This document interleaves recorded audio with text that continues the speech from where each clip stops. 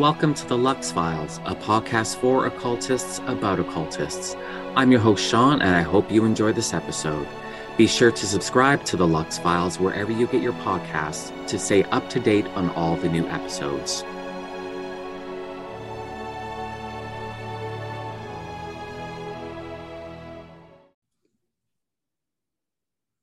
Hello, everyone. Welcome to this episode of the Lux Files. Psychic medium, Reiki master, Allison Awakened. Hello. Hi. Hello. How are you? I am, I think today fabulous. Fabulous. I think I'm doing fabulous today. That's awesome. But it's nice and dreary here, and I quite like that weather. Are you when it's gray? Someone down there tweeted that there's a tornado warning. Is that anywhere near you? Oh, probably. There's almost seriously, there's almost always tornado warnings anywhere between Meaford and Barrie, and I'm like right in the cradle of all of that. Right. Nestled nicely between Georgian Bay and Blue Mountains, so I'm in the cradle of life here. And there's almost always a funnel somewhere in the sky. Like, it's silly.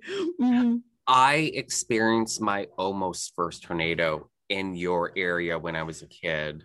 And it was funny. I was traveling with my father, and I always loved tornadoes, and I wanted to be a tornado. I mean, like, I was literally 10 years old at this time, and I loved Twister. So such a great movie. Yes! That is such a great movie. I mean, that's a movie you can watch a billion times and never get bored of. But so I wanted to be a tornado chaser, and we were driving on the 400, and I can't remember. I think we were still south of Barrie at this point, and the clouds and the green sky and the tornado warnings and everything, and I was terrified. And then fast forward, I was 10-ish. Fast forward a couple of decades, and I moved to Texas, and I was literally like driving and dodging tornadoes. So yay. That puts a whole new meaning on Frogger right there. Oh my goodness. Right. I remember I was driving back from Lubbock, Texas to Houston, or maybe I was living in Austin at the time. I can't remember. I was either living in Austin or Houston, and you had like the swirling like funnel cloud, right above my car. And I'm looking, and I'm like, well, okay, this can't be good. And I'm like, and I'm trying to convince myself everything's okay. And I'm like, well, there's no hail, so it can't be that bad. And right as that thought left my head, all this hail just came tumbling down, and it's pelting my car. And a few minutes later, I'm looking in the rearview mirror, and there's just this black tube coming from the clouds down to the ground. You were an extra on Twister. Yeah, that wasn't my only Twister in Texas, and that was also, like, when I first moved to Texas from Canada, where we don't have hurricanes. Yeah, it was 3 months. 3 months after I moved from you had your first Toronto experience to Houston, we had Hurricane Ike, and that was Houston's first direct hit by a hurricane in 24 years. And so I lived through that. So thanks, Texas. Like that. Thanks. You're welcome. Thank you. I never lost power though. I had, my internet, my cable, my air conditioning throughout the entire ordeal. I eventually lost water. What's so cool though is as you're telling me these stories, I'm tuned in, right? Because I can't help but tune into somebody, and like what I'm raring to tell you is like, but oh my God, you're such a great person to have around in a crisis, because this calm descends. Like, well, what else are you gonna do? I mean, not everybody's like that, Sean. But what are you gonna do? I mean, like see, it's funny because being in growing up in a place where you don't have hurricanes and you just see them on the news, there's this this strange, like, well, what are you going to do? A hurricane on its way. But also at the same time, kind of having the impression that if you're in the path, like the direct path, like the eye of the hurricane, like that's certain death. So you have those two things at the same time, and they're equally balanced. And so I didn't have a car at this time when I moved to Houston. So it's not like I could have hopped in my car and left town. Oh dear. So it was this weird, like, well, I mean, I have no choice because I'm here. And at the same time, also, like, doesn't being in the eye of a hurricane mean you're gonna die? Like, that's a guarantee. No, but and of course, also just don't mean hurricanes. You just call them crisis. It could be any crisis. Tornadoes are dropping. And you know, at one point, all the transformers are exploding and they're getting closer to my place, and all these explosions, and it was pretty wild. And I finally fell asleep around 6 a.m, and I slept in my hallway because my bedroom, the windows were only like 3 feet away from my bed, and they're from ceiling to floor. Well, like, that's not a good time. Like maybe 8 inches up from the floor, so it's all glass. So I slept in the hallway on the floor, and I dreamt, because the place is covered in lizards. Yeah. And I dreamt that I was running outside, grabbing up all the lizards that I could and bringing them into my apartment because I was worried that they would get killed in the hurricane. So yeah, so that's what you're worried about. That's Texas. That's so, yeah. Thanks, Texas. No, but I'm wondering what the lizards were now, because it's something personal.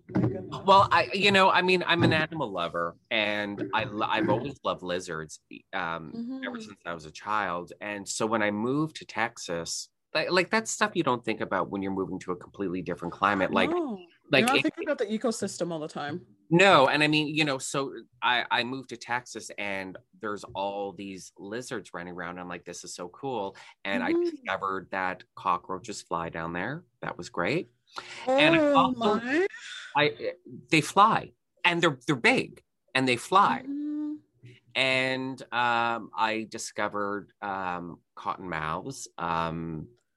Like, after it rains really heavy, don't walk on the grass because the cottonmouths come out of their holes, and they're one of they're the most poisonous snake in North America. No, thank you. No, thank you. Yeah. And water moccasins attacking my face. I'm wondering though if lizard is a familiar for you. Well, that's actually that's not a conversation I want to have on the podcast. Absolutely. But that's why I said lizard's personal. And lizard means something. Yeah. And, wink, wink, nudge, nudge. That's it. Yeah. So I spent my first hurricane, well, my only hurricane, dreaming about rescuing lizards. So of course you were. Because apparently lizards don't like the rain. I don't know. You dreamt of that. Oh, she keeps knocking over my mic. I'm so sorry. That's okay. Cats are assholes. I get it. They're little queens and kings is what they are of their reign, which is everything that belongs to you is theirs. Yeah. Unfortunately. Yeah. Oh, honey. My goodness. We're going to work it out. Yeah. Okay. We're going to work it out by her being held. That's what's going to happen. Yeah. I've not been in dire natural situations like you are, but I have such a fascination with natural disasters. Oh my goodness, because it's like such a raw, pure form of Mother Nature. Yeah. Like, oh my goodness. And it's Mother Nature, or whatever you believe nature to be, expressing in such a huge way. It's phenomenal. Yeah, it really absolutely. Is this haunted today? This doesn't happen in client sessions, can I just tell you? What's going on? My mic is slowly moving. Why is your mic moving on its own? It's never done this before, can I tell you? That's creepy. That actually looked really creepy. It was happening slowly this time, which also has never happened before. Yeah, just gonna point that out. I'm used to this. This happens to me all the time. I get my weirdest experiences when I'm with other people. It never happens by myself because they just talk to me. Yeah. But when I'm with other people, they touch things, especially technology. Please leave it alone. All right. Oh my goodness. That's funny. Yeah, I know, it's ridiculous. Yeah. But speaking of experiences like that, all my experiences that have been like with witnesses and stuff is always technology, and it's always when I'm with somebody else. Like I've had it with spirit boxes, I've had it with cell phones, I've had it everywhere, and never does it to just me. Well, I mean, if I were dead and like communicating with living people, I think it would be really boring to do stuff like that with a psychic medium that's used to that sort of interaction, but when they're alone, because it's like, well, big deal. But if they have people over, I'm like, oh, I'm gonna have some fun. You know? Exactly. Yeah. But with a psychic medium, they're also very much like they want to sit on the couch and have a coffee. Like it's very much like, oh, I can talk to you. I just want to do that. I don't want to do all the smoke and mirrors and yeah. Mm-hmm. I'm gonna save that for an audience. Yeah, absolutely. Yeah. That makes sense. That makes sense. Yeah, which is what I'm trying to tell them, like, hey, he's not impressed by this, which is why it's not moving now. I'm like, hey, he's a veteran at this. He's seen it. He's seen things. Yeah. Like, been there, done that. Have all the t-shirts. Absolutely. Yeah. Absolutely. Not impressed. Not impressed. Although, levitate the bed. I would love that. Oh my God. I'm such a nerd for paranormal stuff like that. Or turn the light off. The light that's behind Allison's left shoulder. Turn that off and I'll be impressed. Mm-hmm. Oh, you're going to be like that. I see. All right. Never mind. Moving on. It'll happen later. Probably. It'll probably happen like the second when we're done and I hit end on the Zoom call. No, it's going to happen randomly while we're talking about something else. Well, I hope so. Because it's about calling attention to, Yeah. Then I'll be impressed. Yes. Or like I said, levitate the bed, either or, something simple like that. I'd be okay with that. And I'd also be okay with not playing with my camera focus too. Would be great. Yeah. Yeah. Like I'm sitting still. Why is my camera focusing in and out? That's annoying. Yeah, it really is. Mm-hmm. Do you remember the first time you had a conversation with a spirit? Okay. I've had my gifts my entire life, but I have really ignored out of fear the mediumship. But the first time I would have seen a spirit, like my living memory of it, fairly young, but I grew up in a very old house as well, like turn of the century, in the same area I was talking about earlier. And so it was haunted out the wazoo. So there was plenty of spirits to, but it was always how it manifests for most people in the beginning when they're really trying to stunt their own gifts out of fear. Right. It was very corner of eyes and seeing a face, but then it's not there when you look back. So it was very like sporadic, but my entire life. Yeah.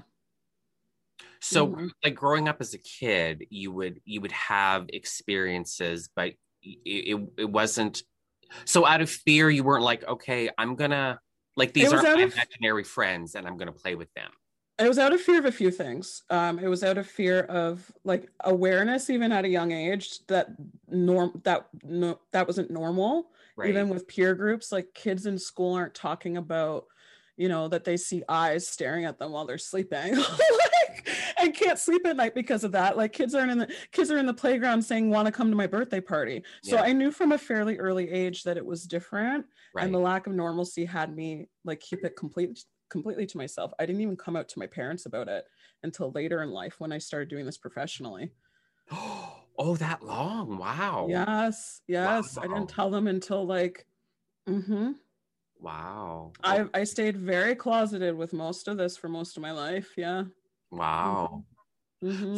So closeted to the point where like you weren't actively pursuing your mediumship even? Like you I were wasn't still pursuing mediumship, but I was pursuing what I guess I would identify as psychic. So okay. I Okay. was receiving precognitive stuff. I was using those abilities would come into scholastics, would come into like work, would come into, because when you have these things, they bleed into all areas of your Of life, whether course. you're Yeah. aware of it or not. So Yeah.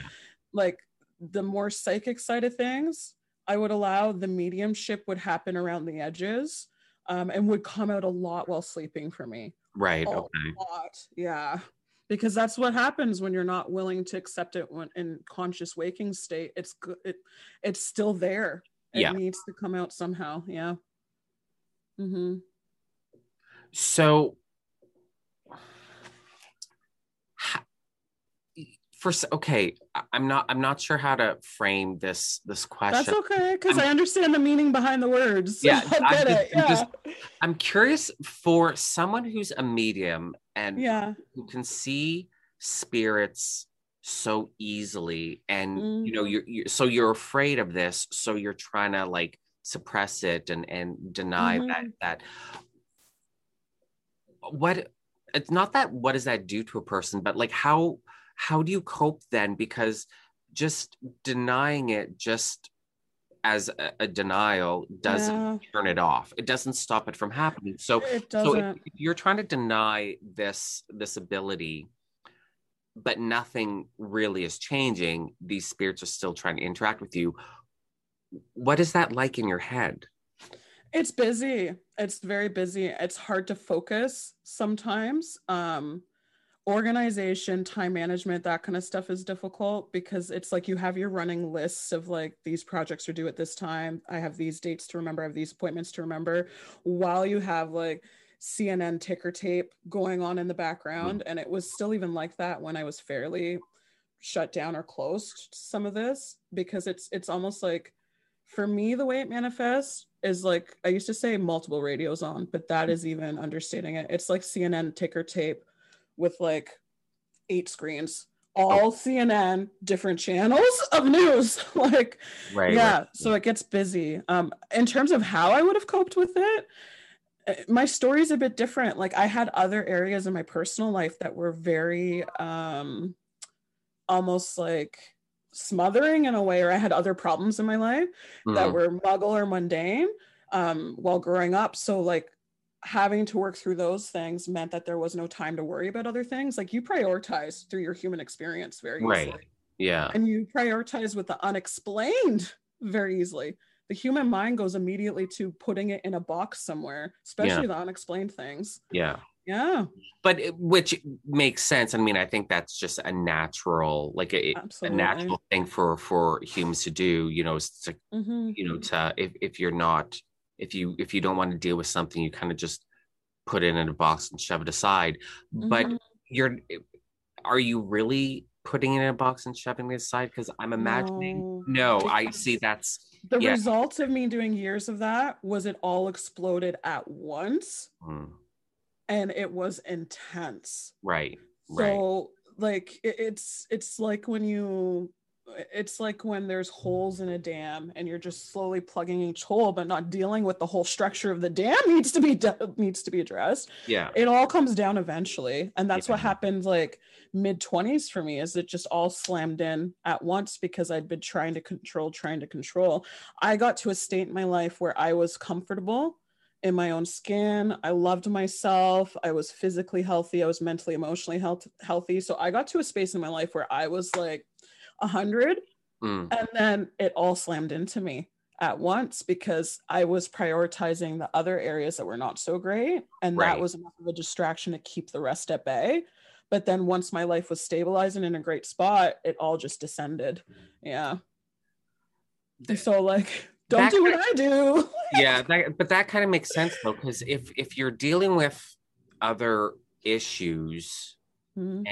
and those are finally solved or reconciled or whatever, and you finally find yourself in a good place, it's like that one last thing, That's not been accepted within yourself. Mm-hmm. and and it just explodes because now you have the time to deal with it. So I guess that kind of makes sense.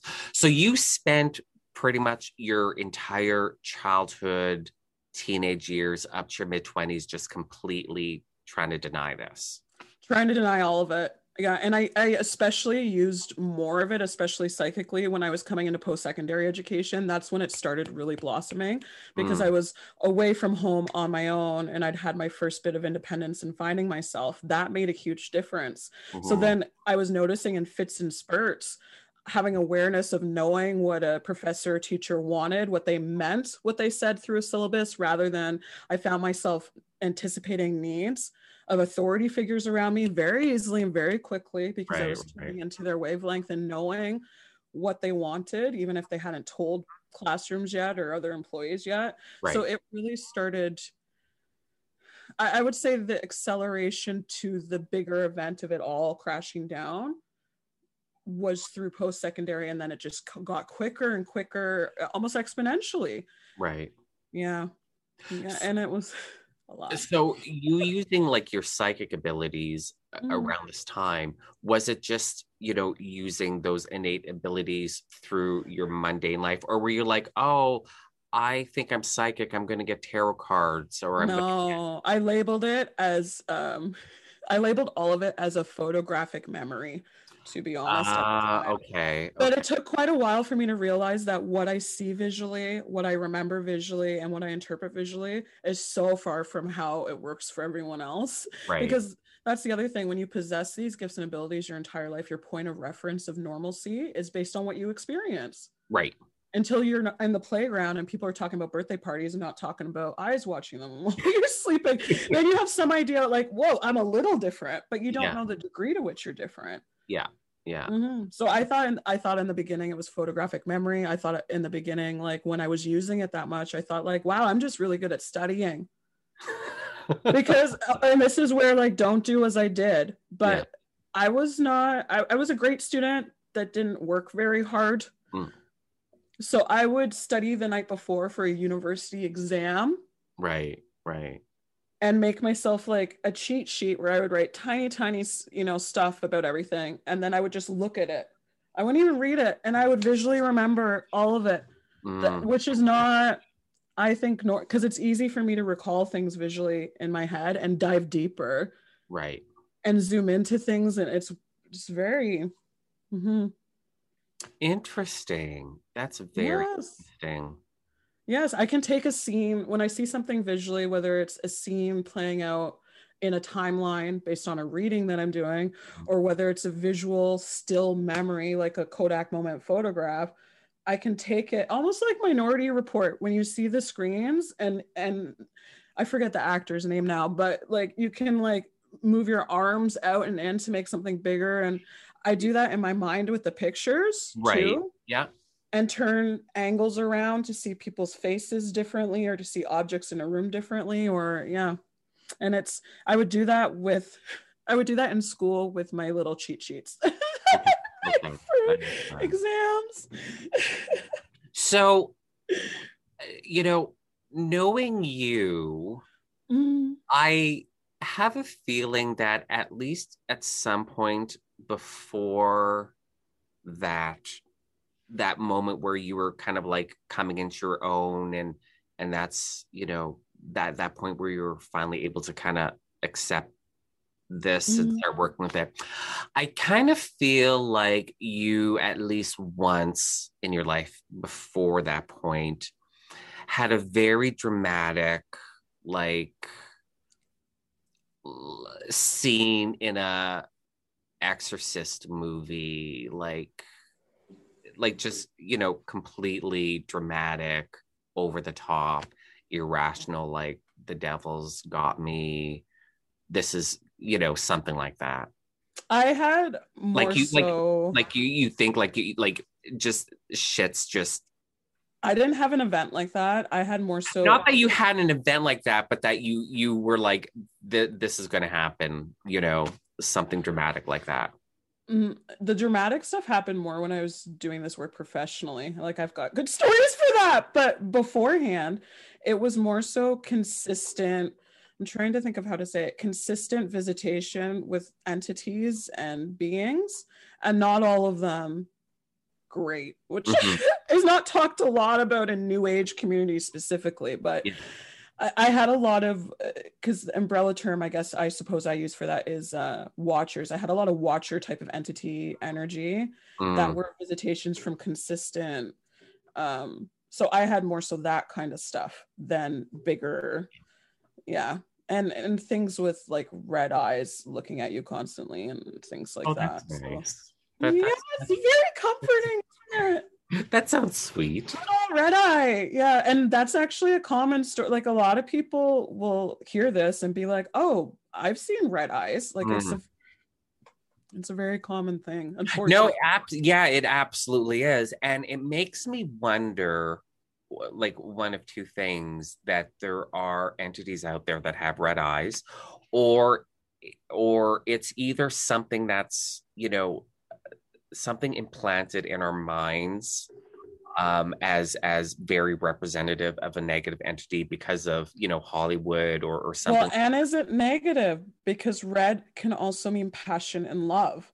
Right. So I also think we have something implanted in our brains where we immediately associate and interpret certain things. Like red may be part of the message, but I'm interpreting that in my human context. Mm. And like perhaps through the color, they're trying to express a thought or a concept. Right, right, right.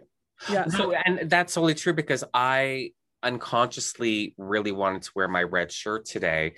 And that's, because clearly my love for you is just you're so, amazing. yeah. You're So, amazing. How'd you know my favorite color is red? oh, is it really? Yes, Oh, my I didn't favorite know. color No, is I didn't know. red. No, it's funny because You're when so psychic. That's how you know. when we first were talking about you, like, and I mean, this is going back weeks and weeks and weeks, when we first talked about you coming onto the podcast, I literally, like, I'm holding off and wearing this shirt on my podcast for Allison's Oh, episode. oh my And, goodness. but there was no, like, thought, Mm. conscious thought behind that. Like, there was no follow through, like, and this is the reason why. You know what I mean? Well, you look good in red. I I mean, I look in any color. That was something else I was thinking about earlier. thank you for saying that How about I how yourself. I look great in all color, really. Yeah. I Yeah, wish people were more positive about themselves the way that you just were. Because I had that moment earlier today. I took a nap, looked at myself in the mirror, and was like, wow, I look gorgeous yeah. after having just woken up. I wish people had more moments No, like that. I no, I realize, because I know myself for a little while. I realize how amazing I am. I'm I just love the way that you said that. truly, I'm truly an exceptional human being. The So, way you said that was like, oh, we've been on like 3 or 4 dates. Like the yeah, way you the way know, I've known myself for, like a little while. It's so I've met you. casual. I've met you. You know. I've Uh, met me too a few yeah. times. So, That's yeah. the awakening process, right? You go through it a Yeah. few times. Yeah. Yeah. So no, I am pretty remarkable and I look good and everything. So Yeah, absolutely. I'm digging myself in this plum purple color today. I quite like that on you. Mm-hmm. We're rocking the jewel tones together. Absolutely. Yeah. Absolutely. No, my all my bigger events were like while I was working again because the evidential stuff hasn't started until I started doing bigger group work or work with other professionals. So um one of them was a seance I was doing at when a culticon was running. Right. It was a seance I was doing with another practitioner, and they had all the toys and the tools there. All the paranormal Wait, wait, wait, toys wait, and wait. equipment. Wait, are you talking about during a Culticon? Like when you're at a Yes. Culticon?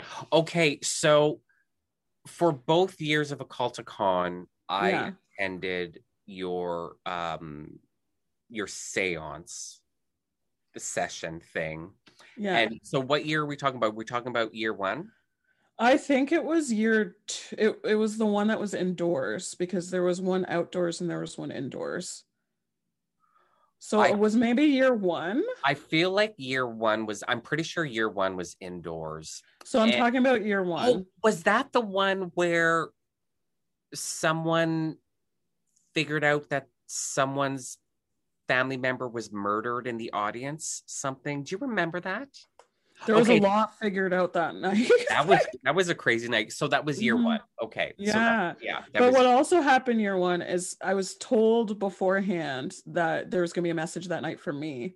And I almost laughed at the spirits that I work with and was like, yeah, I never get messages for myself. Like, that's the other thing when you're in this line of work, you never get as powerful evidential stuff yourself because you can't channel it through yourself to the same degree that you can for others. Right. I was told I was going to get a message that night for myself, and at one point of the night, the spirit box, or whatever it's called, I never remember these technological things, but the spirit box was going off, and I was doing something else, dealing with the audience in another area, drilling down into something else, and someone in the audience had to get my attention and say, "Who's Allison?" And I was like, well, I mean, I introduced myself. I'm Allison.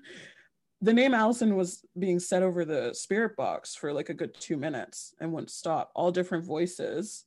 And I then I had to explain to the audience, okay, I was told I'd get a message today. And right around the time, I was kicking around the theory and spirit of like a grapevine effect, where it's almost as if there's notoriety perhaps of certain spiritualists or people who do this spiritual work within the spirits themselves, because they talk to each other. They have their own network. They have their own way of communicating. So I was kicking around that theory and really kind of running up the flagpole to spirit around that time. Like, out of curiosity, am I more known in the spirit world by the spirits? And it was a concept I was having a hard time wrapping my mind around. I mean, it sounds weird. Like, even for us, sounds weird that exists in this world. The idea that there's like a like spirit chatter and gossip and communication. Spirit Twitter, spirit Insta, yeah. Yeah. There is spirit Twitter and Insta, and it came through the spirit box that night, because it was like, pay attention. It was just my name over and over again. And finally, when I was like, oh guys, it's about this, I was kicking around this theory, it stopped. So that's one of the bigger things, is that my evidential stuff comes through when it's around other people. Yeah, that was a pretty crazy session. The year after that was a crazy. Honestly, all of my seances are crazy sessions, so I can't really. That it was crazy, and I can't remember. I wish I could better remember the story around this murdered family member of one of the audience members. I can't remember. Okay, so I'm feeling like it was a gentleman, because sometimes I don't have the memory, but they bring it back up almost like it was a man. So it was a man. It was and I think a bit older gentleman. I want to say at over 50.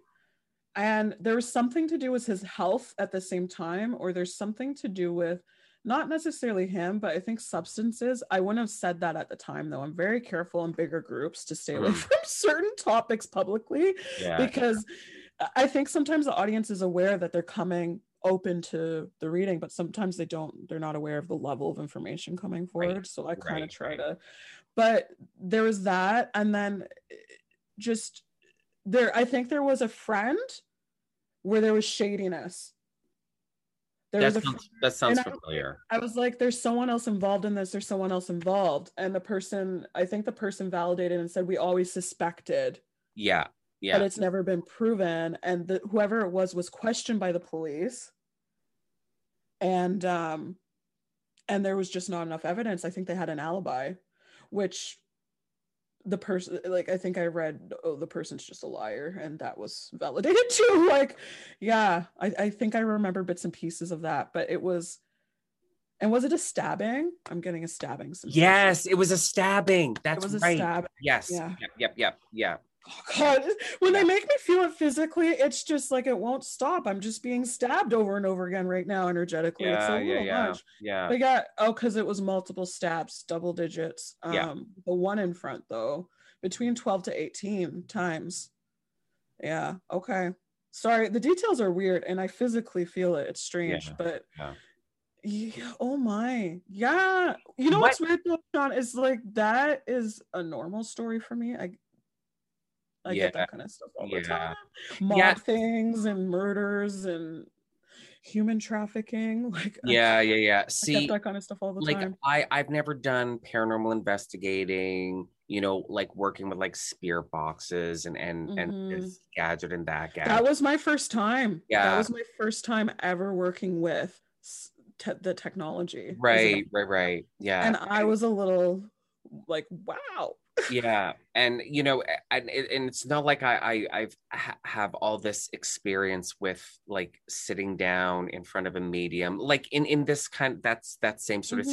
situation, where there's an audience and stuff like that. So it was fascinating, but it just and the sounds, the bangs and the knockings around the room, and I Hmm. remember There were sounds, yeah. There was a all lot of the sounds manifestation of energy. and this entity over here in the corner of my vision, and it wasn't just me. There was a few of us sitting here that kept like, who is that, who, and So then, many people came out. Like we could have easily done one or both of those seances for like 6 to 8 hours oh because there was god, that much spiritual energy that showed yeah, up, and yeah, it was that strong of intense yeah. of messages coming forward and what experiences. happened what happened the following year? I don't remember.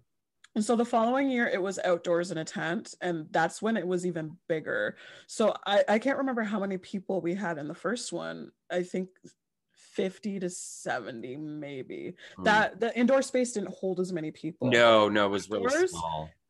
outdoors, we easily had over 100 Yeah, people at the next one. So again, it could have gone 6 to 8 hours. It was yeah, interesting to do it outdoors because there was more pinging off of the radius of the energy that you tune into. I know I'm using words now that are a little, but there's more to tune into. Um, and what was interesting is that more people came and went during the session. So I was always going to the same areas of the audience sometimes, but it was always different people in those yeah, seats. So it was a yeah. very cool experience. But what happened at that one, I remember one specific moment. This was my highlight. There was a young boy there that so gifted, and I connected to him during it, and I listed every experience he'd had, some of which he'd not told his parents or not told any family. And I think he's really close to a grandmother, and it was the grandmother he was. And I listed all the things, and he felt comforted because I experienced this as a child. We had just talked about it. It's very isolating Yeah. to have these experiences when you're young, and not have someone say, "Oh, you saw this," without prompt, and then say, followed up with, "I saw that too. Yeah. I went through that too." Yeah. That happened during the second one. Hmm. Yeah. I don't think that there were children present in the first one. No. It was all adults. It was, Yes. yeah. Um, Yes. and I don't know why. Well, I don't think the first Occulticon there were a lot of children, anyways. Yeah, it was a very different vibe. Well, yeah, I mean, it was the first one, though. You know what I Hmm. mean? So I can understand, where it was more adults, really, but there Hmm. seemed to be more kids in the second one. Uh, Hmm. so, but also too, I can't remember second Occulticon what, because the first one was really late at night. I The remember second one was fairly late at night too. it was okay. I It couldn't. was around the same time. It was maybe an Okay. hour or two earlier. I think I requested for it to be an hour or two earlier, so it could be Okay. free flowing and be as long as it need to be, Yeah. but not until like 2 in the morning. Yeah. See that the first one wasn't the first one really late, like It midnight, went really late. Yeah. but Yeah. Which didn't it start at midnight or 11 or something? Like I felt like I it was, think it started at 10. I think it was two oh, hours. okay. Yeah. Was that really 2 hours? It's sure, it to me, it feels to me in my head, I'm thinking an hour because, most of the sessions were an hour long, but to me, it felt like Five it minutes. feels like half an hour. You know It what I mean? does. It always does. Everyone I work with, client or in the bigger groups, or always have that comment that while spiritual energy is going on and you're in it, Mm. whereas the person channeling it, that 2 hours feels like 8 to me. Yeah. Yeah. Yeah. Yeah. Yeah. There's Yeah. constantly someone in the queue, and I'm having side conversations while I'm trying to connect to the audience. So it feels like 8 hours of sitting in front of those 8, CNN Yeah. ticker tape screens Yeah. doing Yeah. the Minority Report thing. Like, oh my goodness. Yeah, I just, when I think about that session, really, well, first of all, the murder guy pops in my head because it was just so Mm-hmm. dramatic. But Mm-hmm. what I think about is I can visualize myself, and I remember the chair I was on and how many rows deep I was from the front and how many rows, to From the aisles. Yeah. but the impression I get every time I think about that night, that seance session, was like a vortex just around the room, and so I'm imagining that I was listening to rushing wind at the time, which I wasn't, but just that vortex of energy. It's And interesting that you say that, because I do work before and after sessions like that to set up a perimeter of some mhm, kind, yeah, so yeah, that there's room for spirit to come in, and there's room for spirit to express. And that for you, it was a vortex that night because the energy was so intense. yeah, yeah, yeah. Talking about eye of a hurricane. Oh my Yeah. Oh, goodness. no kidding, right? Yes, the Yeah, energy was that intense. But no, I yeah. usually put up a perimeter around the space so that the energy can happen within that space, but then be resolved afterwards. So I bookend the experience with ritual myself to Yeah. be able to control some of what's happening, because you open the door for the spirits, and some of the spirits are just going to do whatever the fuck they want when they Right. can't Yeah. get through Yeah. that Yeah. door. Yeah. Yeah. Absolutely. So you Absolutely. have to police a little bit. You have to put in the red velvet rope system and check IDs at the door. Oh no, absolutely. And the Golden Dawn, like the original Golden Dawn, back in, Mm-hmm. that started back in 1888. Like they had like a no hypnotism, sort of like you your oath, you agreed that you wouldn't be hypnotized or anything like that. And some people have postulated that they were worried that members would be hypnotized and the order secrets would come out. Um, but Mm. but I think it was um, more like that indiscriminate sort of like mediumship, like just I allowing was whatever about to say comes that I have through. to be careful with things like that. Yeah, Regressions, hypnotism, because I'm already so open and yeah, it's already coming. So, and I like to tell people I operate as a funnel, or like or a distillery. I sometimes go to vodka, like I'm the yeah. vodka that's like 3 times distilled, right? I'm a Mm-hmm. distillery where the information comes in and then I funnel it Yeah, and yeah, I distill it into, like, the purest drop of information. yeah. So if I'm hypnotized or if I'm under regression, you're removing my conscious effort of funneling, Right. Yeah, and then I can't, you're on your own. I yeah. can't, I can't help you with what's going to come through. And I've been in situations where I have channeled that deeply. It's very rare that I do it, and it's only when I'm around people that I feel comfortable with, Mm-hmm. where I'm told my voice changes, my demeanor changes. Like, it's not me having a conversation like Oprah with the spirit at that point. It's me becoming the spirit and the Right. energy. Yeah. Yeah. Yeah, and Mm-hmm. that's why like the GD, they have like their protection rituals, banishings after stuff like that. Just like as is you were just saying about, you have your rituals for, like that session at Occulticon, because Mm-hmm. there is so much like invoking of spirits and angels and for whatever purpose, under that GD framework, whatever purpose Mm-hmm. you're doing. But so when you're invoking, you're getting just, who you're calling. So as opposed to an indiscriminate sort of, you know, And I'm a light, I'm a the beacon. Whoever can see this, come on in, the niches I'm in, I'm almost always doing indiscriminate. Mm. So safety. Yeah. Yeah, yeah. Buddy system, wear your hard hat.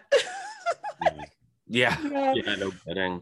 Yeah, like I use a lot of objects when I'm doing deeper channeling too, like physical objects, and I'll make sure to move my like I'll make sure to try to bounce out or lean out if I can, consciously, and just squeeze things or move my feet or move my legs or just to reconnect that motor function Right. Okay. sometimes. Because even like doing that, like when you're waiting in line for a long time and you stamp your feet to like get your circulation moving, like it brings you back to body for a second. Yeah. I sometimes do that too if I'm in those moments of Okay. like Yeah. Yeah. Yeah. indiscriminate. Yeah. Yeah. It Occulticon was helps. great, wasn't it? God, that was fun. Culticon was wonderful, but like all my seances, I've been blessed. All my seances have been like that. Mm.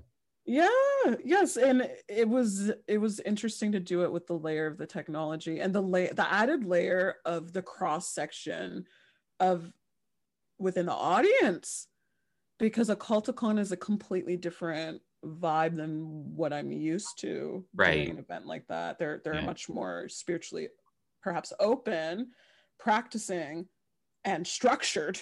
Yeah. Yeah. Yeah, which creates a whole new launching pad and vibration for this energy to funnel into an end. So it quickly went to a vortex, not just because of my capabilities in tuning in. It quickly went to a vortex of energy in that particular event because of the collective energy Mm-hmm. Mm-hmm. of the cross section of people there. When the vibration is higher, more things and higher vibrational stuff comes forward. Yeah. And I guess in a situation like how it was with the Culticon, where you have yeah, I'm just gonna call the audience, say the audience, Yeah. and then you guys up front. I guess because it was part of like a convention, and it's random Mm-hmm. people and whatnot.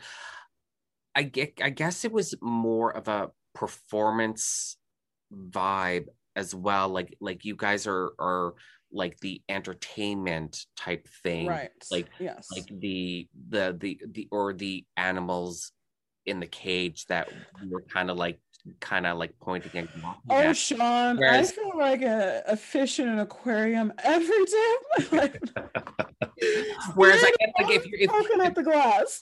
if you're doing like a seance, it's more of like a group thing. Like you're not it's The not like way it's not so much of a separation No. between So you the way and that I usually structure it is I prefer people to sit in a circle, mm-hmm, and I prefer under 20 people mm-hmm. because I like in a 1 hour to 2 hour event for everyone to get at least a little bit of something. Yeah, And yeah, I don't necessarily go in the circle, one by one. Spirit right, doesn't work that way. yeah, It's like herding cats. Spirit does not. I have to sometimes be like, now, okay, we're going to stand in line, right? Because the spirit, well, sometimes they listen to me though, because I will lay down the law and be like, no one's coming through if you're not lining up for me, because I'm only one person and I gotta be the distillery right now yeah, for you. Yeah, but usually I like it in a circle. I like under 20 people because naturally within 2 hours, probably I get through 75% of the people just through the spirits coming forward. And then with the last half hour, I can ask, did anyone not get a message? And does anyone want me to connect? So mm-hmm, I give them the opportunity to I guess consent at another layer level, because that's the secret sometimes, is if you're not chosen in an audience like that, sometimes it's because despite you coming and you thinking that that's your consent in universe, spirit knows what's in your heart and mind, even right, if you're not fully aware of it yet. And so consent only happens when you're okay on mind body spirit level. yeah, The spirit coming forward, yeah. showing up doesn't do that. No, Yeah. and I get that. Because I would be the type of person that, yeah, I'll go to a seance, Mm-hmm. but that doesn't mean I want any sort of. Someone to talk to you. Yeah, no. No, I'm not saying I wouldn't. I'm just saying like I know myself well enough to know that I would go to a seance without specifically wanting any sort of message, you know. And for the most part, the spirits that are engaging at a seance level, which are the earthbound spirits in limbo or in transition of some kind, and the spirits that have transitioned to wherever it is that anyone believes that they do transition to, when you're at that vibrational level in a seance, you're not getting super polarized, pushy, scary messages. Usually they're Mm-hmm. very human Yeah. messages. And then for the most part, I would say, throw out a percentage for me, spirit, that's low. I would say 63 to 72% of the time the spirits are respectful, Right. and they can tell someone's not ready, and they in their urgency want to be acknowledged and recognized, and they will sometimes say a few things to be like, I'm here, but then they'll immediately back off. Right. The Right. rest of the time, the ones that are pushy were pushy in life, so they're pushy in death Yeah. Yeah. usually, and they've not learned their lesson. They've not done enough therapy. I don't believe that like an earthbound human spirit, like just because they're dead now, they're this, know all, see all. I'm wise and I've seen the light and I'm love. And no, no, no. No. If you're The an asshole, toxicity I've connected to. yeah. I mean, if you're an asshole and you die and you're now earthbound, you're an asshole. You're still an asshole. Right. So I don't advertise that I get a lot of the murdery stuff that we talked about earlier. I don't advertise that I necessarily get a lot of mob stuff, and I get a Mhm. lot of I've had human trafficking stuff and all that kind of stuff. Kidnappings, missing people. Yeah. But another Oh yeah, our one that's, conversation before I hit record. yeah. Yeah, sorry, audience, you really missed out. Sorry. Oops. Yeah, but not only do I get that stuff, I also get often the people who are living complete, almost Dateline special second lives. Oh Lord. I get that a lot. You would not believe how often I get that, where I'm connecting to the spirit and they are still, excuse my language here, audience, because you don't hear me swear a lot. They are still an ass. They are still a complete ass. Yeah. They're lying to me while trying to communicate with this person. I'm sometimes with a client that's still in so much distress, having found out the secrets, and that the secrets are still, that they're looking for concrete answers and they're looking for even evidence or where to look for things. And so that's a lot of my job in sessions like that. But while it's happening, I have to do a lot of wrangling, and I Right. have to be kind of a bitch to the Yeah. spirits at Yeah. times, because Yeah. they are still as toxic and as abusive or as whatever they were in life. They are still that a Yeah. lot of the time. And addicts sometimes are still addicts, even though they Right. don't necessarily need to physically, the habitual stuff is so ingrained in their soul and spirit Yeah. Yeah. that they still behave in that way sometimes. Yeah, that makes sense. Yeah, that makes sense. Can you tell when a spirit is like, is there something about Yes, spirit I can. communication that you can tell when they're lying? Or is it Mm-hmm. like, or is it just like that intuition with a living person when you know they're lying? Or is it a little bit more special? It's a cocktail. It's a cocktail of, in my psychic abilities, me just being a bullshit detector, me just knowing Mhm. with my own abilities. And spirit communication specifically, I'm almost always with my team and my group of spirits that I work with. And when I know that I'm with a particularly, misleading spirit, I call in the spirits that I work with that are my lie detectors. Mm. And it's literally almost like an interview. It's still Oprah, but they're outside stage. And every time this person's giving me information, I look over there and I'm like, so was that true? How much of it was true? Tell me what wasn't true. Tell me. And then that becomes part of the session as well, Right. sometimes with a client. Yeah, where I tell them, okay, this is what they told me to tell you. This is what I know to be a lie. This is the behavior they were exhibiting while they were telling me that, and that's a clear indicator that they're trying to get away with shit. And Right. then this is the reality of what. So there's like sometimes a lot of layers when there's complex emotions involved, and when there's complex personalities involved. The mediumship is complex Mm. at that point, because you're Mm. trying to, as a medium, I try to drill down. I try to get to the most pure raw form of the message and the spirit I'm connecting to. Yeah. That's interesting. Do you have a sort of like an unforgettable experience, so shocking, like someone's secret, or like a like family secret, like you're talking about, like Dateline, da da da da da. I'm trying to pick one. I'm thinking, because I'm bouncing between personal stories and client stories, and I'm trying to pick one. This was difficult. I guess I'm gonna have to mention my father, because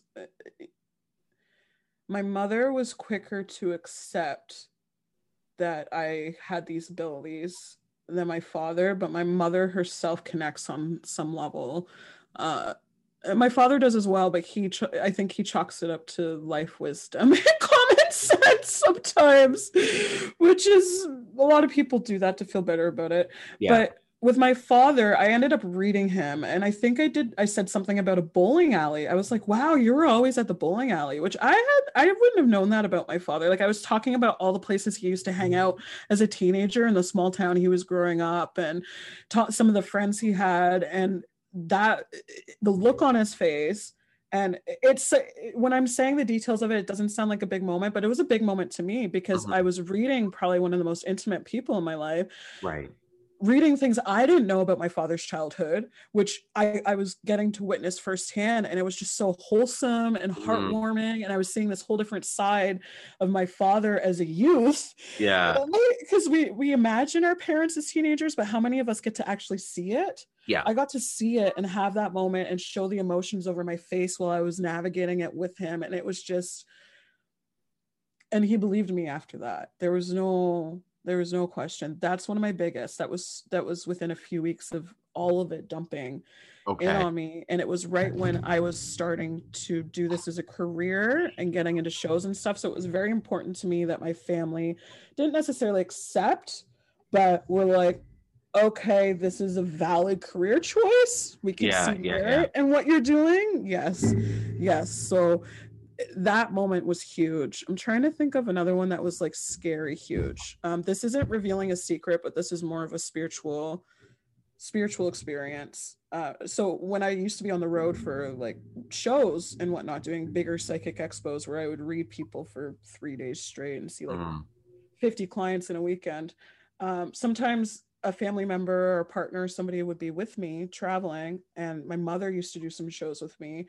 We had one experience in a hotel in Windsor area where in the middle of I kept waking up in the middle of the night, sitting up in bed, looking at her, and then going back to sleep. So that happened. And I had no memory of that. I know this story. Yes. Did you I feel like you told the story on Probably the shared it at a podcast. seance or on the podcast. Okay. Yes, I probably Okay. would have said it on my old podcast, Spirit Unplugged. Yeah. Yes. Yeah. Okay. Yeah. So I sat up in bed a few times, looked at her, and she described it as a very blank look, or a very like, there's nothing there. And then my phone was going off, and she was describing a little girl's voice coming through my phone at the time while I was sleeping as well. And then I had to, my mother doesn't understand technology at that point. Like, my parents only just got a cell phone, I think 2 or 3 years ago. And Right. my mother's not on, as far as I know, not on Facebook, not on email, not on any of that kind of stuff. So at the time she was like, oh, I just assumed that your phone was going off. And I said, well, okay, let me first explain. I'm laughing at your mother and her being technologically primitive and your cat's tail right now. Like, oh, you just lost sound. I can't hear you. My cat is also muting me. So I had to explain to my mother the next morning how technology worked. Right. I had to be like, okay, first of all, my phone is on a timer that it locks down and I can't get any text messages, any phone calls, anything at a certain time. Also, my phone is on silent at night. So there should not have been anything playing, let alone Yeah. a little girl's voice. She's like, I thought the radio just came on your phone. And I had to be like, Mother, that's not a thing. The radio just does not come on your on an iPhone, a smartphone, because it's right in the name. It's smart. It's a smartphone. And the radio doesn't just come on. So that was one that was quite a lot. Yeah.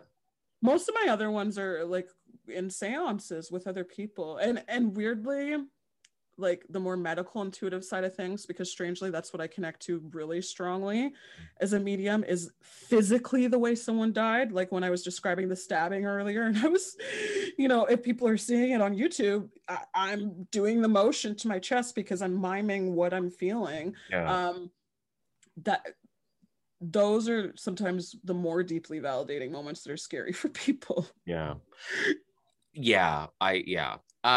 Did you mentioned earlier about, kind of when you're getting information from spirits and about, not keeping some stuff back. Now that's kind of, I think for most people, almost like a common sense thing, because keeping information back that you're getting from a spirit is just like keeping information back that you're getting from a living person. You know what I mean? Like, I think that's just, and it's complicated, and there's a lot of reasons why I keep information back. But I mean, I think like just through human experience, human interaction, like that's just something we innately learn, and you're like, oh, you know what, I think I need to keep this to myself and not pass this information on. But did you learn the hard way? Like, were you, when you first started working with clients, was it just like, were you just passing on everything that you were getting and you learned the way I opened up, and I've come to learn, it's very strange the way my story is, and what I have no structured practice or learning or foundation in my mediumship. It's all been organic. Right. And a lot of what I've learned is through the spirits themselves, because when I opened up a mediumship to earthbound spirits and the spirits that were crossed, I also opened up a mediumship to the higher vibrations of the spirits that are helpers. And, I choose to use that phrase instead of spirit guides, because that's a complicated phrase. But I opened up to the spirits that came forward intending to help me on the journey as teachers and as people to fill in the blanks of the information. So I never had that experience of oversharing, because I almost always, from the beginning, immediately had an innate sense of what to say, when to say it, and how much to say. Right. And then I just finessed that over time, which might be a confusing answer for some people, because I think everyone starts at a different foundational level and their gifts based on a lot of variables. Who knows what we would have been doing before this spiritually, or I seem to have started at a foundational level where I just already knew how to do a lot of things, and even I haven't fully figured that out. It's strange to me. Is mediumship something some people can learn? Like, I know, like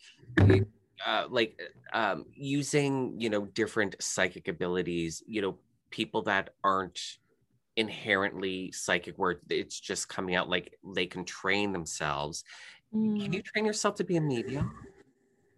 I don't know why I've never ever complicated. I want to say I don't think so, because there has to be something there to work with. There has to be a seed or a kernel or an ability to connect and communicate on that higher level. There needs to be something to start with. I feel so it can be learned, but there needs to be the potential for it first. And I personally don't believe everyone's walking around with the potential to be a medium. Right. I just assumed the answer was no, to be perfectly honest. I just assume like you're either a medium or you're not. I feel that you're a medium or not, but you're not always aware. And that's where the answer of can it be taught? It can be taught. If you're a medium that has, oh my goodness, she's being quite needy for attention. She's being fine. It's no big deal. Oh, I love No her big so deal. much. My So partner no, in I've crime. I've always assumed you were either a medium or you weren't. And if It's you weren't a true. medium, you're not going to become a medium no matter how hard you practice. Not to be Yes. confused with, like I said, psychic abilities where Psychic ability is completely different. yeah, Completely yeah, different. yeah, yeah, yeah. And the way psychic ability manifests is different for everyone. My psychic ability uses my spirit communication as a tool a Mm-hmm. lot of the time. Like my psychic ability is innate within myself, but you know, my mediumship and spirit communication is like a super highway to information. So Right. sometimes if the innate ability is like, you know, old school dial up in Mm, my head, then I'm hopping onto the superhighway of using my spirit communication as a tool within the psychic. And I think that's where people get it mixed up too, yeah. the separate. But no, mediumship is either there or not. You have the ability to connect and communicate with spirits or not. And from my understanding, it's always existed within people. Right. Yeah. So even though I didn't fully accept until my 20s and I wasn't fully out about it until my 20s, and it still always existed my entire life. I just didn't talk about it, but I knew it was there. Yeah. So Yeah. in my experience, it has to have always existed from a very young age of awareness as Yeah. well. Yeah, that's what I thought. That's what I thought. And I can actually, of course, I've never had interest in personally for myself, like, oh, I want to become a medium and try to search out books. So, because I was just going to say, I can't even recall any books that are, you know, titled You are a medium like though. come here, learn how to be a medium in 10 simple steps, you know what I mean? But again, I've never searched out those books anyway, so I wouldn't know if they even existed. But I just I haven't searched out those books. I don't even know if they exist. Usually people who are the real deal as well don't necessarily search out the books and don't necessarily, because it's a knowing or a not knowing of Yeah. whether you possess that. You have it. I just don't know that. And this is where the label medium is very difficult because it's seen as one thing and it's Yeah. synonymous with professionally doing this work as well. And that's a choice. That's a choice to do that. And not everyone who has this ability has to use it in that way. Yeah, yeah, But yeah. you're definitely a medium. And I'm gonna say no to that just because I Really? every time a medium's like, oh, you're a medium, I'm like, nope, no, I'm not. No, I'm not. No, I'm not. And it's stupid. And I don't know why, honestly, I don't know why. It's I the label for you. It's the label. yeah, it could be. It's just I don't know because it's weird. It's hard to explain why because it just sounds so ridiculous existing in this world and being like, oh, those the constant voices that I hear. No, that's I don't. I You know, know what I but mean? And it's much easier to, and I've done that, and I still do that. I do that now, Sean. I yeah, have yeah, weeks where yeah, I'm tired as a medium, yeah. and I'm like, those voices aren't there. I'm not a medium. I'm not psychic. I do that too. It's a sense of comfort, and Mhm. sometimes it's a need to ground and be physically here. Because when all of that's constantly going on, it's very hard to pay your bills, cook, see to your fur babes. It's very hard to constantly do that stuff if you're engaging and feeding into and paying attention Yeah, yeah, to yeah. voices too. And then sometimes when you feed into something, it grows. So if Yeah, you oh feed no, into no, that's true. No, communication, that's absolutely true. But yeah, mhm. I don't know why I've always been like, no, no, that, And can I say also, it's a very personal journey. yeah. So it's not something you ever have to give anyone an answer about. And you can own Oh your yeah, no. yeah, You can own your no yeah, yeah, beyond this lifetime. yeah, You know, you yeah. do you. Because I see the no as you putting boundaries in place, really. There's a little bit of boundary there. I think, to be perfectly honest, I think why I don't kind of pursue that aspect at all is because like a lot of my magic is dealing with invoking angels and gods and whatnot. And right now I'm working with a friend of mine. His name is Frater RC, and Mm-hmm. his Hermetic Mystery School. It's a little online group, and we're doing, all sorts I'm of. sorry, that just feels so good for you. Oh my goodness. Oh no, it's so great. It's so I'm good. getting such a wholesome feeling. Just because Like I'm like, watching the Care Bears on TV or something, doing the Care Bear well, stare. when it literally just popped in my head right before I vocalized it, I just got such a good feeling because we're doing, and it's online because we're all over. There's like three of us, four of Mm-hmm. us in Canada, and a bunch in the States. Mm-hmm. But we're doing a lot of, and with a lot of what I do with magic is a lot of experimenting, Mm. and not experimenting in the way like, oh, I'm gonna conjure a demon. What's the effect? No, it's Nothing, almost scientific. nothing like that, and Ugh, nothing like, oh, what if I use my water cup for air? Like nothing like that. When I no. say experimentation, Mm-mm. I mean like, if I well, here's a good example. Like Considering variables. That's why I think about it as scientific. It's yeah, almost like there's a hypothesis, a thesis statement going into it. yeah, but we're working right now. We've done some experimenting with Enochian angels, and yeah, no, it's been really good. It's been really interesting. But the thing is that it it comes so easily, Because you're a so medium. easily.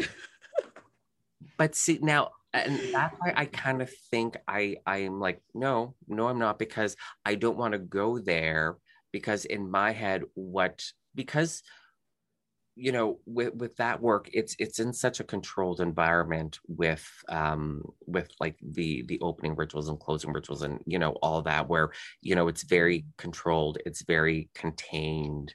And And I this is think, where I want to get across the concept mediumship is what you make it, because mediumship is as individual to the medium as anyone yeah, else. yeah, yeah, None yeah, of us operate and conduct in the same way. So you are a medium, but your mediumship is very structured, ritualistic. You're doing almost the opposite of what I'm doing. I'm opening up the toll booths and the kiosks for people to line up. yeah. You're setting up like this podcast interview right now. You're setting up an interview with a specific source, Mm, seeking specific things. It's still mediumship, it's just very different. and yeah. and your mediumship interestingly seems to be very telepathic in nature. Like it's just there. Mm, mm, There's not a thought of having to do it. There's not a, when you're laser point focused, it just seems to be there and flowing, and then when you shut it down, it's not. It seems very, to be honest, well oiled okay. and well practiced, and it's a form of mediumship, but it's your form of mediumship. Yeah, yeah, yeah, yeah. Yeah, Mm-hmm. so I think it's just because I have such a concept of mediumship as you just open yourself up and just let whatever flood in. No, first Uh, of all, that's dangerous. So oh, yeah, yeah, absolutely. But because I come from that very controlled, like ritualized, so I know I make it sound like I let anybody through, but yeah, I have yeah, a lot of checks and balances. So what yeah. I do is so different from what you do.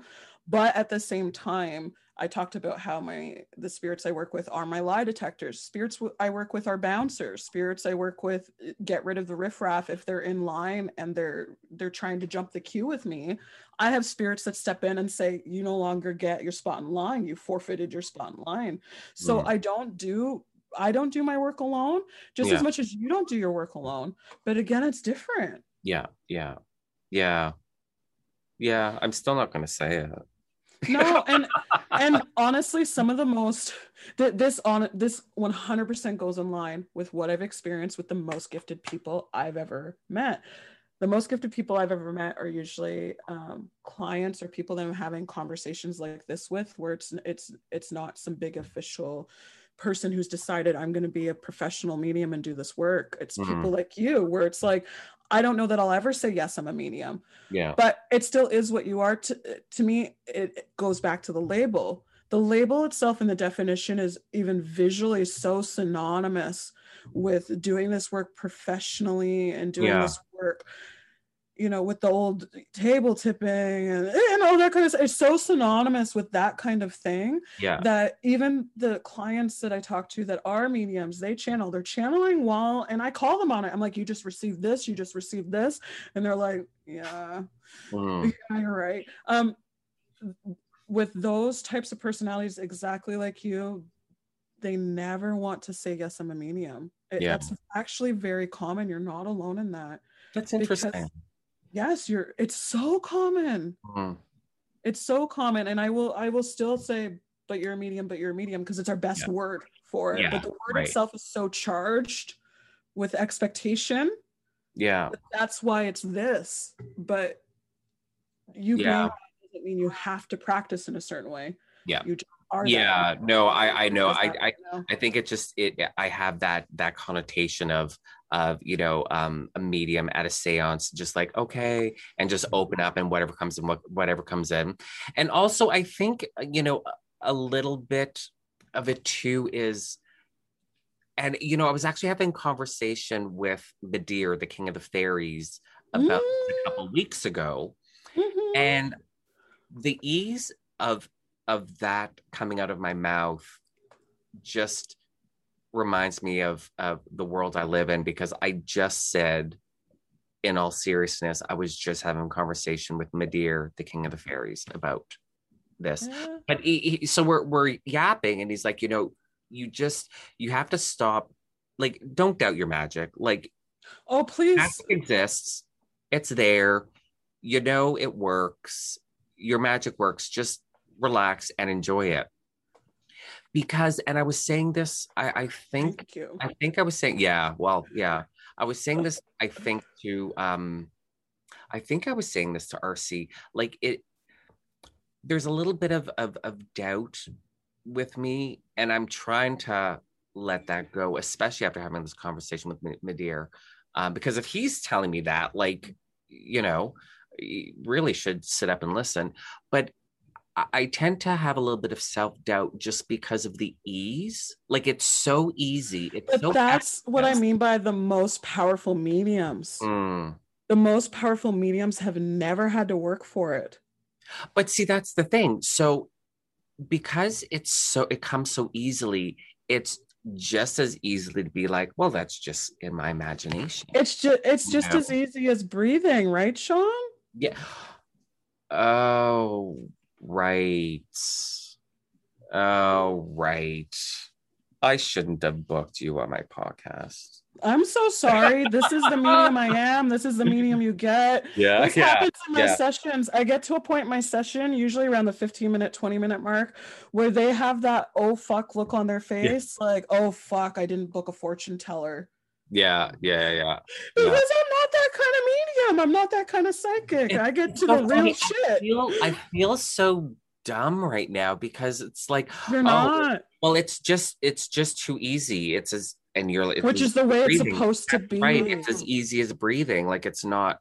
The real mediums don't seek out how to be a medium books. They don't seek out exercises to become a medium, because somewhere deeply inside, even on a subconscious level, there's acceptance and awareness of that it's as easy as breathing. So why would I introduce all this complicated rhetoric and all this complicated structure around something that is just existing within me so naturally that it's as easy as breathing? Yeah.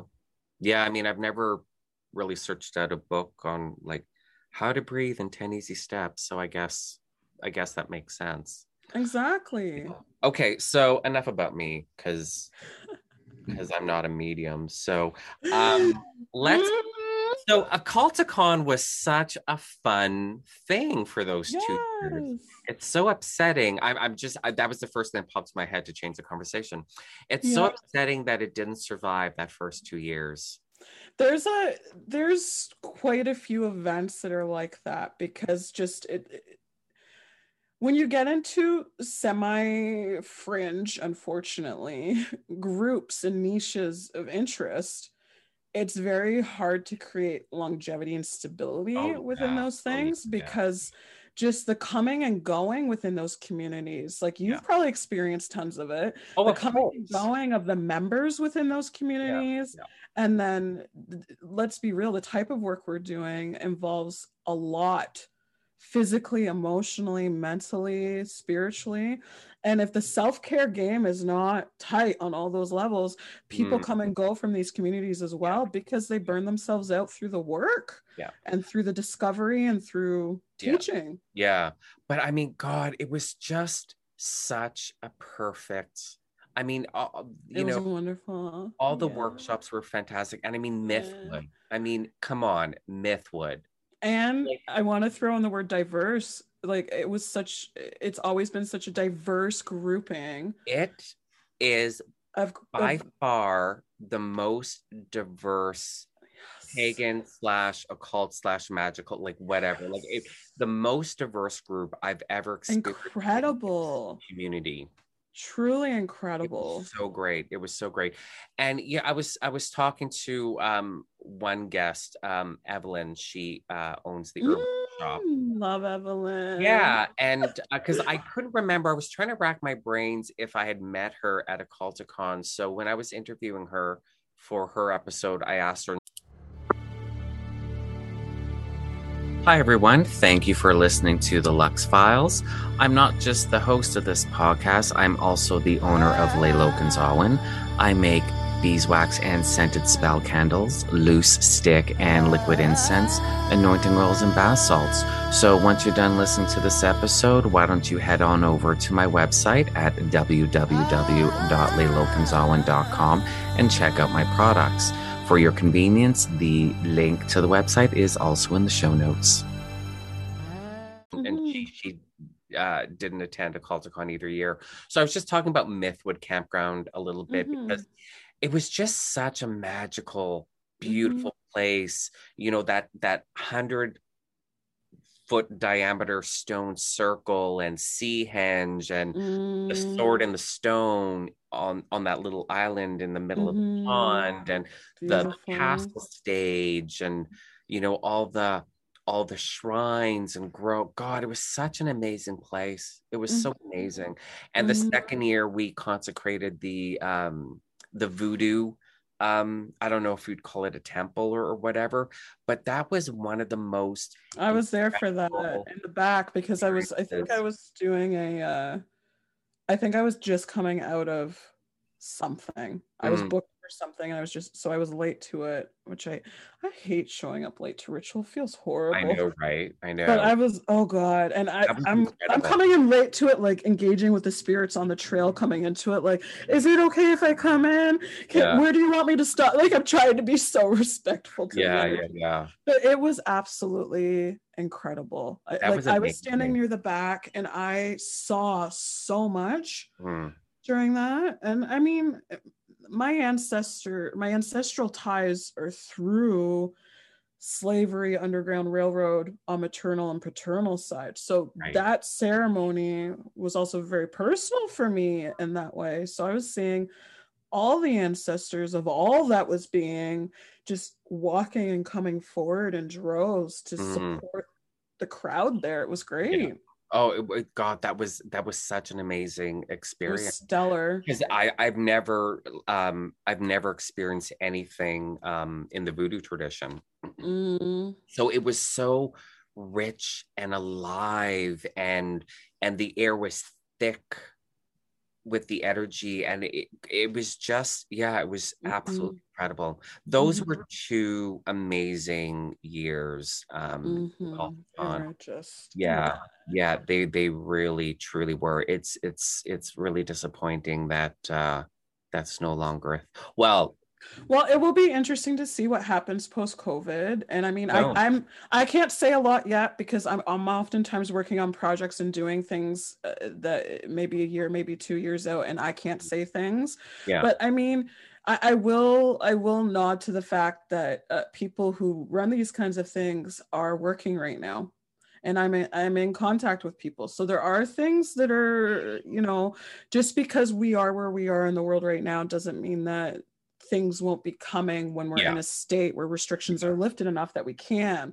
So you know, Well, no, it's true because I mean, I did hear rumors that because when Occulticon in 2019 got canceled, mm, I did hear rumors, but I mean, there were so many rumors going around mm-hmm. that turned out to not be true. But I did hear rumors that Occulticon wasn't dead, just there was going to be like a venue change.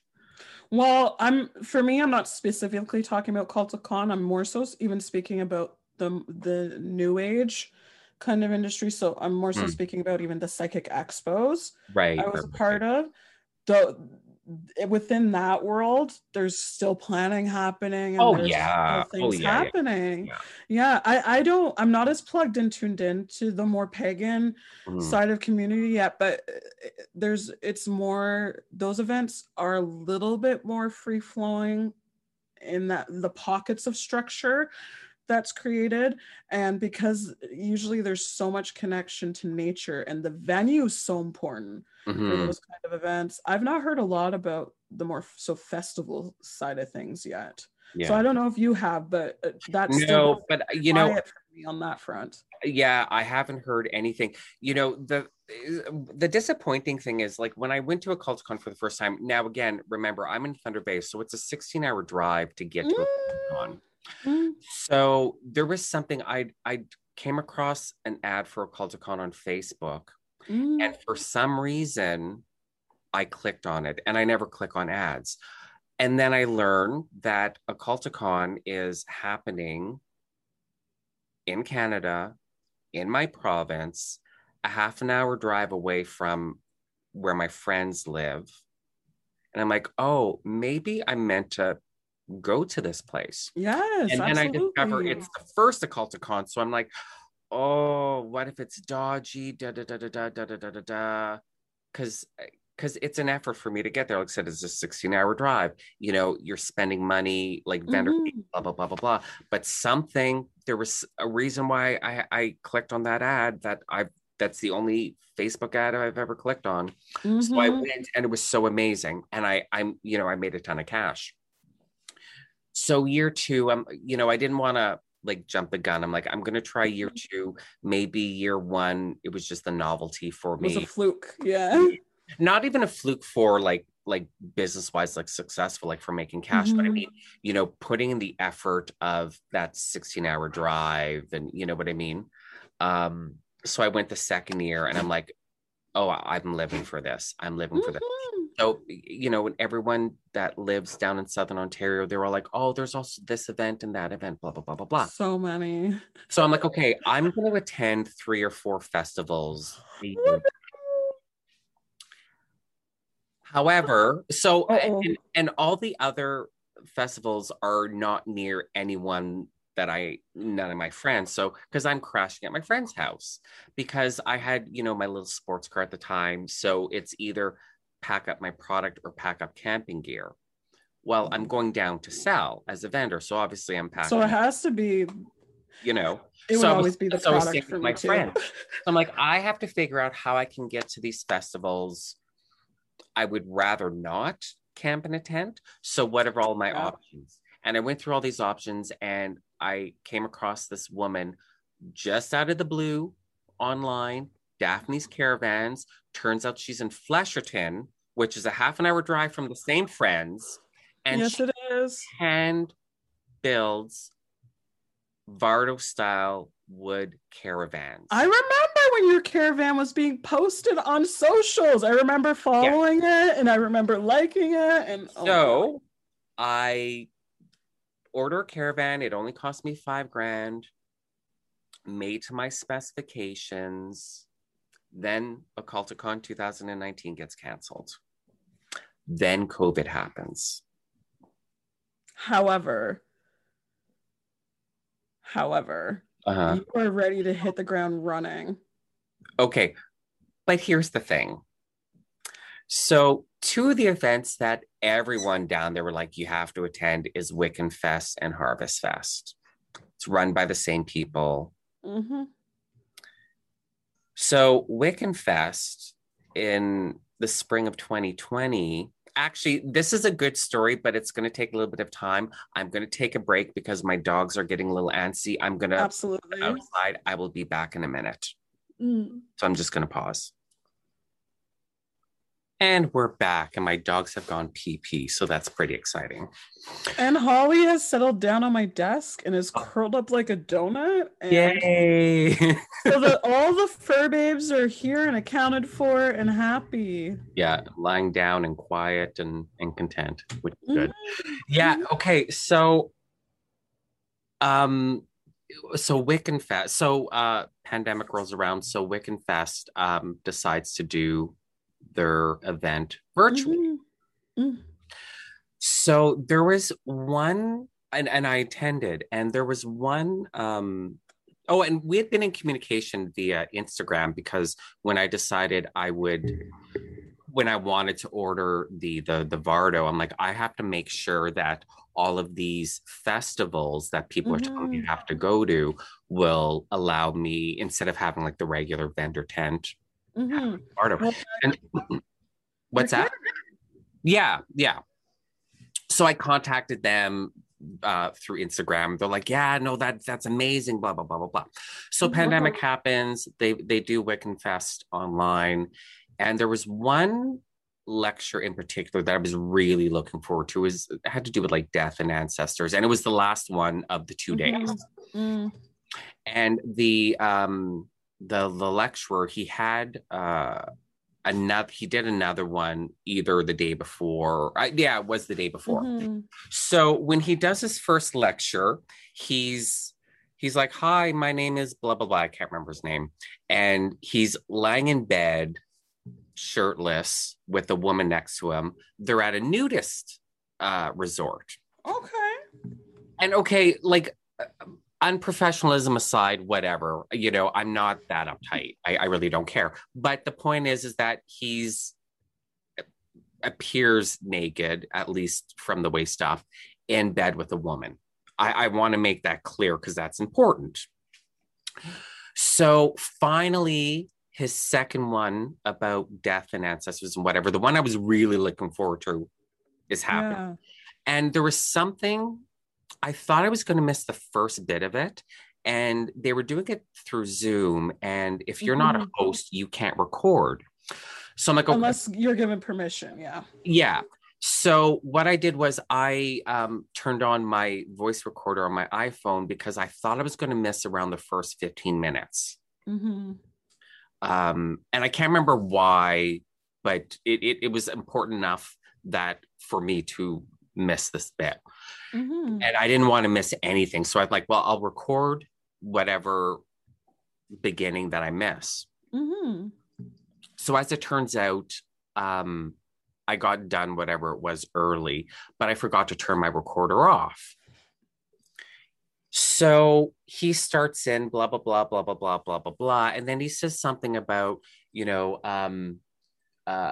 gay men don't have to be hung up on, because talking about ancestors and having kids and, stuff like that. And he's like, gay men don't have to be hung up on not being able to have children. And then he says, you faggots, blah, blah, blah, blah, blah. And I just stopped dead. I'm like, did I just hear correctly? Because he has an accent. He lives in the States, but he's from England. Mm-hmm. Did I just hear correctly? I'm like, okay, he has an accent and he was sitting on a sofa, but he had kind of stood up and was facing this way when he said it. So you were trying to give him the benefit of the doubt, yes, as you would, because you're such a loving person. So now my brain is just going and I'm like, what do I do? What do I do? What do I do? And I looked at my phone and I'm like, my voice recorder's on. I need to listen to this over again. So I exited. I completely exited out of the lecture. I re-listen and he's like, oh, you faggots, blah, blah, blah, blah, blah. So I get on Instagram and I'm like, to the organizers of Wiccan Fest. So they're like, oh, I can't believe, I'm so sorry, blah, blah, blah, blah, blah. And they do that whole copy and paste. Oh, we, safe environment, inclusive, blah, blah, blah, blah, blah, blah. The thing that straight people and white people love to, that's why I say it's just copy and paste, I'm familiar. Yeah, right? So, we're going to talk to him, blah, blah, blah, blah, blah. So the rest of the day goes by, hear nothing. I wasn't expecting a response in 15 minutes, like an answer and a resolution. The next day, that week, the next week, nothing. I'm not 100% surprised. Let's be honest. I'm not 100% surprised. 6 months later, they send me a message on Instagram. Oh, follow our new account for Wiccan Fest, blah, blah, blah, blah, blah. So I respond back. I'm like, okay, so I contact you guys to let you know one of your lecturers used the word faggots. You gave the whole, inclusive safe space song and dance. We're going to talk to him and get back to you. And 6 months later, my first communication with you after 6 months is, follow our new account. So they respond back, oh, we're so sorry you didn't get our last message. And I'm like, I can see all the messages. That's not how social media works. Yeah, I can see all the messages that have been passed between you and I, just like you can. There is no message. And like, oh, he was self-identifying, blah, blah, blah, blah, blah. Case closed. So this guy turns out he's gay. All right. Well, I didn't know because he didn't self-identify. And when we first met him, he was naked in bed with a woman at a nudist resort. And I'm sorry, whether you self-identify or not, throwing out, oh my goodness. Well, here's the thing. Throwing out terminology like that in the middle of something that's meant to be about a completely different subject immediately yanks everyone out of the experience. Here's the thing. It can be extremely triggering. When I'm with my group of friends, we can use that word. Like my gay friends, like we can bandy that word about. Know your audience. No, but here's the thing. Like this is a diverse audience and we're not friends. How does he know that there's no one listening who that was the last word they heard before waking up in the hospital with broken ribs, broken arms, cracked skull because they were gay bashed and were called faggot. Exactly. Know your audience, and there's time and place. The thing is that you're in a professional setting. I don't know if he's getting, no, he wouldn't have been getting paid for this because it was a free event, but just because you're not getting paid for something doesn't. But you're presenting yourself associated with your business and your expertise and what you're identifying as a profession. Yeah. So show up as a professional. Yeah. So I responded back to them. I'm like, well, he wasn't self-identifying because he didn't call himself a faggot. He said, you faggots, blah, blah, blah, blah, blah, whatever the sentence was. So I'm like that's completely unacceptable, and that's not an excuse, and that's not, you did not resolve this situation. This situation is not resolved. And of course they completely ignored me because again, they're straight white people who this issue, they have no concept of what it's like to deal with this sort of issue. So to them, it's not a big deal. I've dealt with this a lot as a person of color too, the exact same thing. Exactly. And when you are in your personal life, which I'm sorry, the people we deal with professionally think they know what our personal life is, and we do share aspects of it, but they don't know who we are personally. Yeah. Who we are. So when you're in your personal life with your friends, with your family, even as a person of color, there are certain things I can say, and there are certain things they can say with me. That's more of an open dialogue, and there's history there, and then it's communication and it's education at the same time. It's very different. But when you're at a professional level, throwing out words like this and no, it's just a no. And you can't, you have to try it as a facilitator of some kind. And that's a workshop. You're a facilitator. Yeah, absolutely. You're creating the landscape of the atmosphere, the environment, and you're basically you're basically manifesting what they said in that huge formed message. You're Yeah. manifesting that inclusive environment through your behavior. Yeah. Yeah. So to them, because it wasn't a big issue, because they can't relate, it wasn't a big issue. It was problem solved to them. So I'm like, he wasn't self-identifying, and like this was just completely unacceptable. And the fact that you guys just like, well, this isn't a big deal. We're not dealing with this. We're just gonna ignore Sean. Like that's bullshit. So obviously I won't be attending Wiccan Fest and Harvest Fest for a variety of reasons. I'm not going to give those people my money. Okay, I will say I'm not surprised that this has happened with the specific event you've said. I've been to that event. I've vended at that event for years. I have friends that I meet up with at that event. I'm not surprised that this happened at that event. I'm not surprised that this could happen at probably about 50 to 60% of the events I go to be honest. Oh yeah, no, absolutely. Absolutely. However, unfortunately, when we're professionally conducting ourselves, we sometimes have to stand up for these moments that happen, and it's important that we speak about it, and it's important that you brought it forward. Yeah. But it's difficult to navigate as a professional. Yeah, no, absolutely. But so the thing is that like, so, you know, I spend all this money on this caravan, and because I'm going to keep going to Culticon, and everyone's like, you have to go to Wiccan Fest and Harvest Fest and Kaleidoscope. So Occulticon's gone, Wiccan Fest, and like I said, Wiccan Fest, Harvest Fest, I'm not going to go to because number one, I'm not going to give them my money, those type of people my money. Number two, they clearly don't put effort into creating a safe space. And number three, they're obviously not going to want me there, you know, because I'm quote unquote problematic. So yeah, you know, that caravan, that beautiful handmade, wonderful caravan, I don't know if I'm ever going to use it. I'm channeling right now, and I have to acknowledge it, because when I start getting choked up like this, like you can hear it in my voice. Yeah. When I start getting choked up like this, someone's trying to talk. And specifically, when someone is relaying a story that's involving other people, where secrets are involved, or trying to squash information, or I start receiving the reasons why behind that. And it always sits on my throat. Right. It's miscommunication, or it's choosing not to communicate or express. In all reality, they had no idea how to handle. I know they didn't. Absolutely. Absolutely. They had no idea how to handle it. Yeah. I don't feel like there was a desire to take ownership that happened at our event.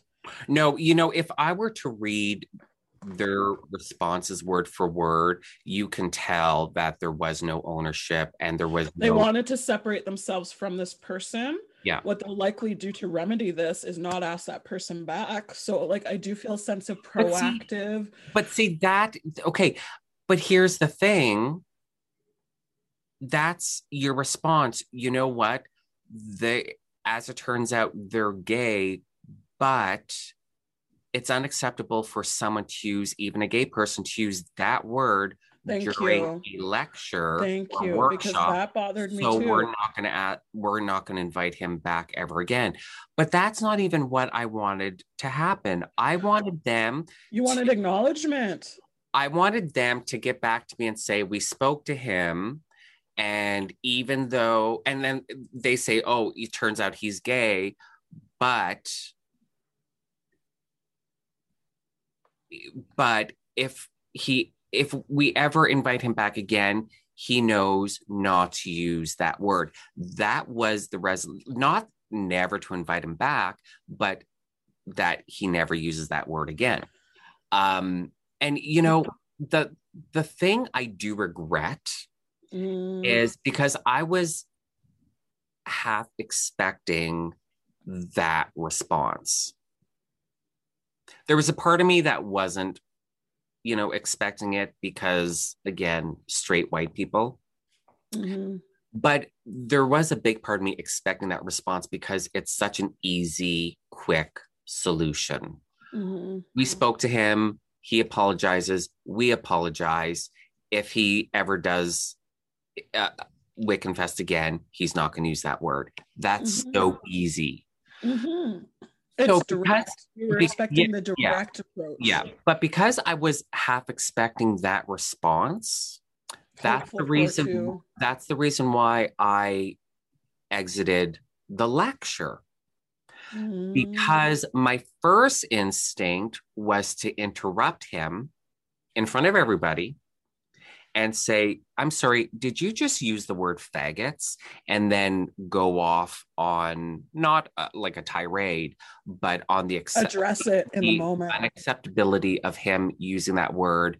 And then he's like, oh, but I'm gay. I'm like, it's still unacceptable because number one, professional setting. Number two, you don't know who your audience is and you don't know all of their experiences. So if you're used to using that word in your circle of friends, that's great. This isn't your circle of friends. And so I regret not being public about it. I regret not being public about it on social media when it happened, to say, okay, this happened. This was the organizer's response. You know, for all of you LGBT people out there, question whether, like, when we're back to normal and the physical events are happening, question whether you're going to be in a safe space, you know, physically safe. Just be aware of this, because they have no personal accountability. So in a way, I regret not being public about it. But like I said, I was really expecting the very simple, we're sorry, we will ensure it never happens again. We've spoken to this individual. They will never use that word again.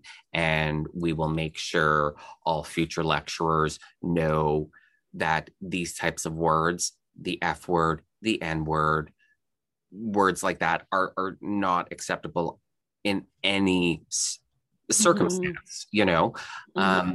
That's the easiest response. Yeah, so I'm down 3 Southern Ontario festivals with a fabulous Vardo. That's awesome. You know what though, your Vardo, you keep talking about this, and the other thing I was receiving when my throat was being sat on with like how much they were just trying to avoid confrontation. That's what that was, avoiding confrontation, avoiding having to have the awkward conversation. Almost all of this is people avoiding having the awkward conversations that actually help us grow through these issues and educate. These conversations need to happen. But anyway, that's my own tirade. I got to. But yeah, I to speak to all of that, I've attended that particular festival as a vendor.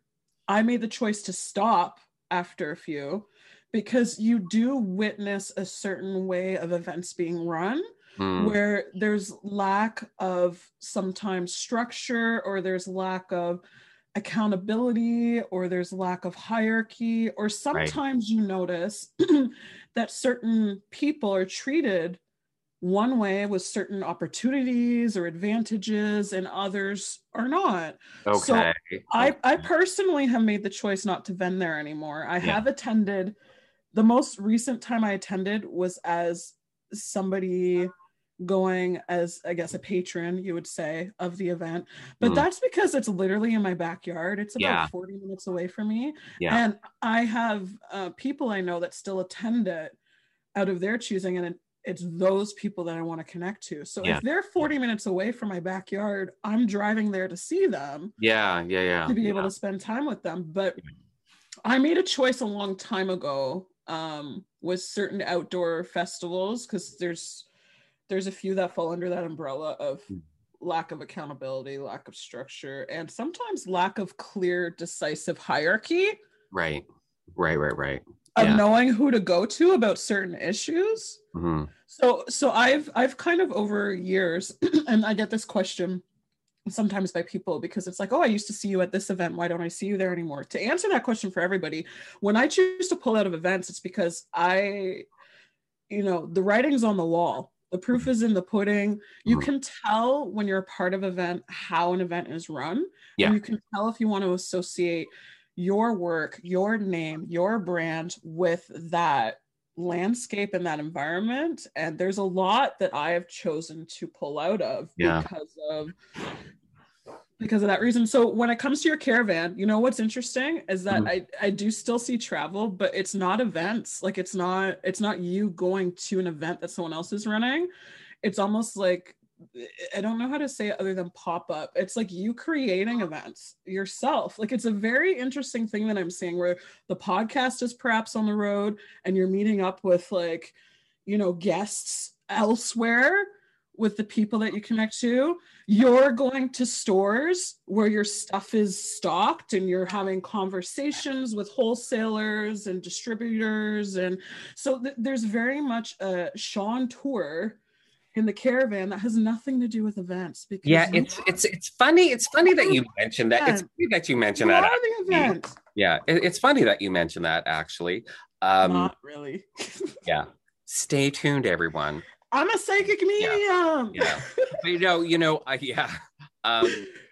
I was put in another uncomfortable situation. I was booked to do a workshop at an event that turned out that two other presenters were like full-on card-carrying Nazis. And I had to pull out of that event. And the event ended up getting canceled because the information became so public that it just became there's no coming back from that PR nightmare. I'm sorry, I can't. This is my brand. This is my business. I can't have pictures of me standing next to neo-Nazis, whether I knew or about them or not. You know what I mean? They're not. It took me 30 seconds of a Google search to confirm that they are, literally 30 seconds. And it took me about 10 minutes to connect the dots of different organizations and different leaders of organizations. It was such an easy Google search that, I mean, patches on clothing, you know. John, I'm doing my deep breathing right now because sometimes when I hear about this stuff, my blood starts to boil a little bit. Yeah, like pictures of them at these organizations, like camps thing type, you know what I mean? Like it a 30-second search confirmed these two people. A 10-minute investigation connected a lot of dots, like to be like, no, this is completely undeniable. So yeah, you have to be careful. You have to be careful about these issues and who you end up associating with and putting your safety. Like you're attending an outdoor event. It's 2 days or 3 days. You're in the middle of nowhere. You're vending in a tent. You're sleeping in a tent, or you're whatever. Like, you know, you can't have your safety in question, like your physical safety in question. No. And sometimes you're, and this is where the psychic side of it even makes it even more complicated on a whole nother level. I've pulled out of events or media opportunities or situations before something happens because I receive that something's going to happen. Yeah. So I pull out even before sometimes. And I've done that. I've canceled media stuff where then the event gets canceled. Right. And what kind of look is that I'm a psychic medium plugging an event and then the event's been canceled? Yeah. So I actually receive don't do that. And sometimes I don't have context. So then I'm like, okay, I trust the people who taught me how to do everything that I can do, which is spirit. But you get to a space, this is where I want to affirm in the positive for you. You get to a space in your career where it's no longer about you attending the events to get that. It's more about you creating the atmosphere of the event and you. So I'm excited for you with some of the stuff I'm seeing that we'll keep about, because there needs to be surprises in life. Absolutely. Yeah, no, it's not funny that you bring this up at this moment, but it's It is validation. Let's use that word. It's validation to thoughts occurring outside of this interview. Done. Absolutely. Yeah. It's just, it's such a letdown though, because, when I'm into something, I'm all in, and I've had the same letdown I will support you 100%, and I will talk you up, and I'll be like, you have to attend this, you have to attend this, you have to attend this. This was amazing. This was amazing. This was so great. This is all I'm going to talk about on my social media. And you just, you pull these dick moves, and it's like, yeah. I've at times experienced this beyond the event level. I experienced this a lot as a psychic medium working with third parties or even spiritual stores, where there's a certain level of expectation of professionalism, and I am coming in as an outsider, as basically a contract. Yeah. In that time, and so the nature of the situation needs to be like partnering in a business sense and not necessarily I'm your employee, right? And there, that can be strange too. Like anytime, it's complicated for us in this field of work, because anytime you're involving another layer or a third party in connecting with the audience, you're then putting that to your brand, but you're putting that energy in what you're doing. Yeah. And that can be sometimes the choice is not to do this because I don't want that energy associated with the work I'm trying to do. Yeah, absolutely. And this isn't just talk, because you see so much, not so much lately because we've all been locked down for the past year and a half, but prior to COVID, so much talk on social media about a lot of these conventions and whatnot, and the truths of them coming out about the sexual harassment and the unaccountability, and you try, someone's sexually harassing you, so you go to one of the organizers and you become the bad guy, stuff like that. And there's so much of it it's so common. I actually just ran into the occults community and the new age. Can I add new age to that? Because I actually just ran into this having to do with psychic expos, because like, yes, there is a lot of, I hate to use the word predatory because it's so loaded, but there's a lot of predatory behavior in some of these communities that's masked as I'm a healer, I'm a reader, I'm an elder, or whatever label that's masked as that, as like, don't question my memes because I'm an authority at what I'm doing, and that's scary.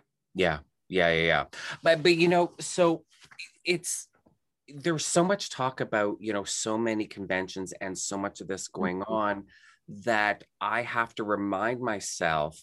And then, so you're hearing that talk, and then, people that you follow on social media that present every year at these conventions, and you have to consciously remember to separate the two. They're not the convention, they're not the organizers, they're not to blame, so don't blame them.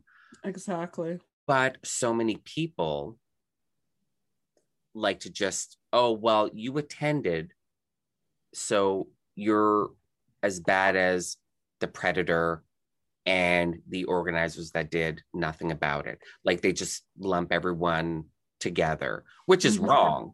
But that's something I have to be conscious of. Because we're all independent parties coming together to partner in a business way. But there's, like I said, there's an assumption that we are all on a much more intimate level than we actually are. And that's true for the psychic expos too. We're essentially co-workers.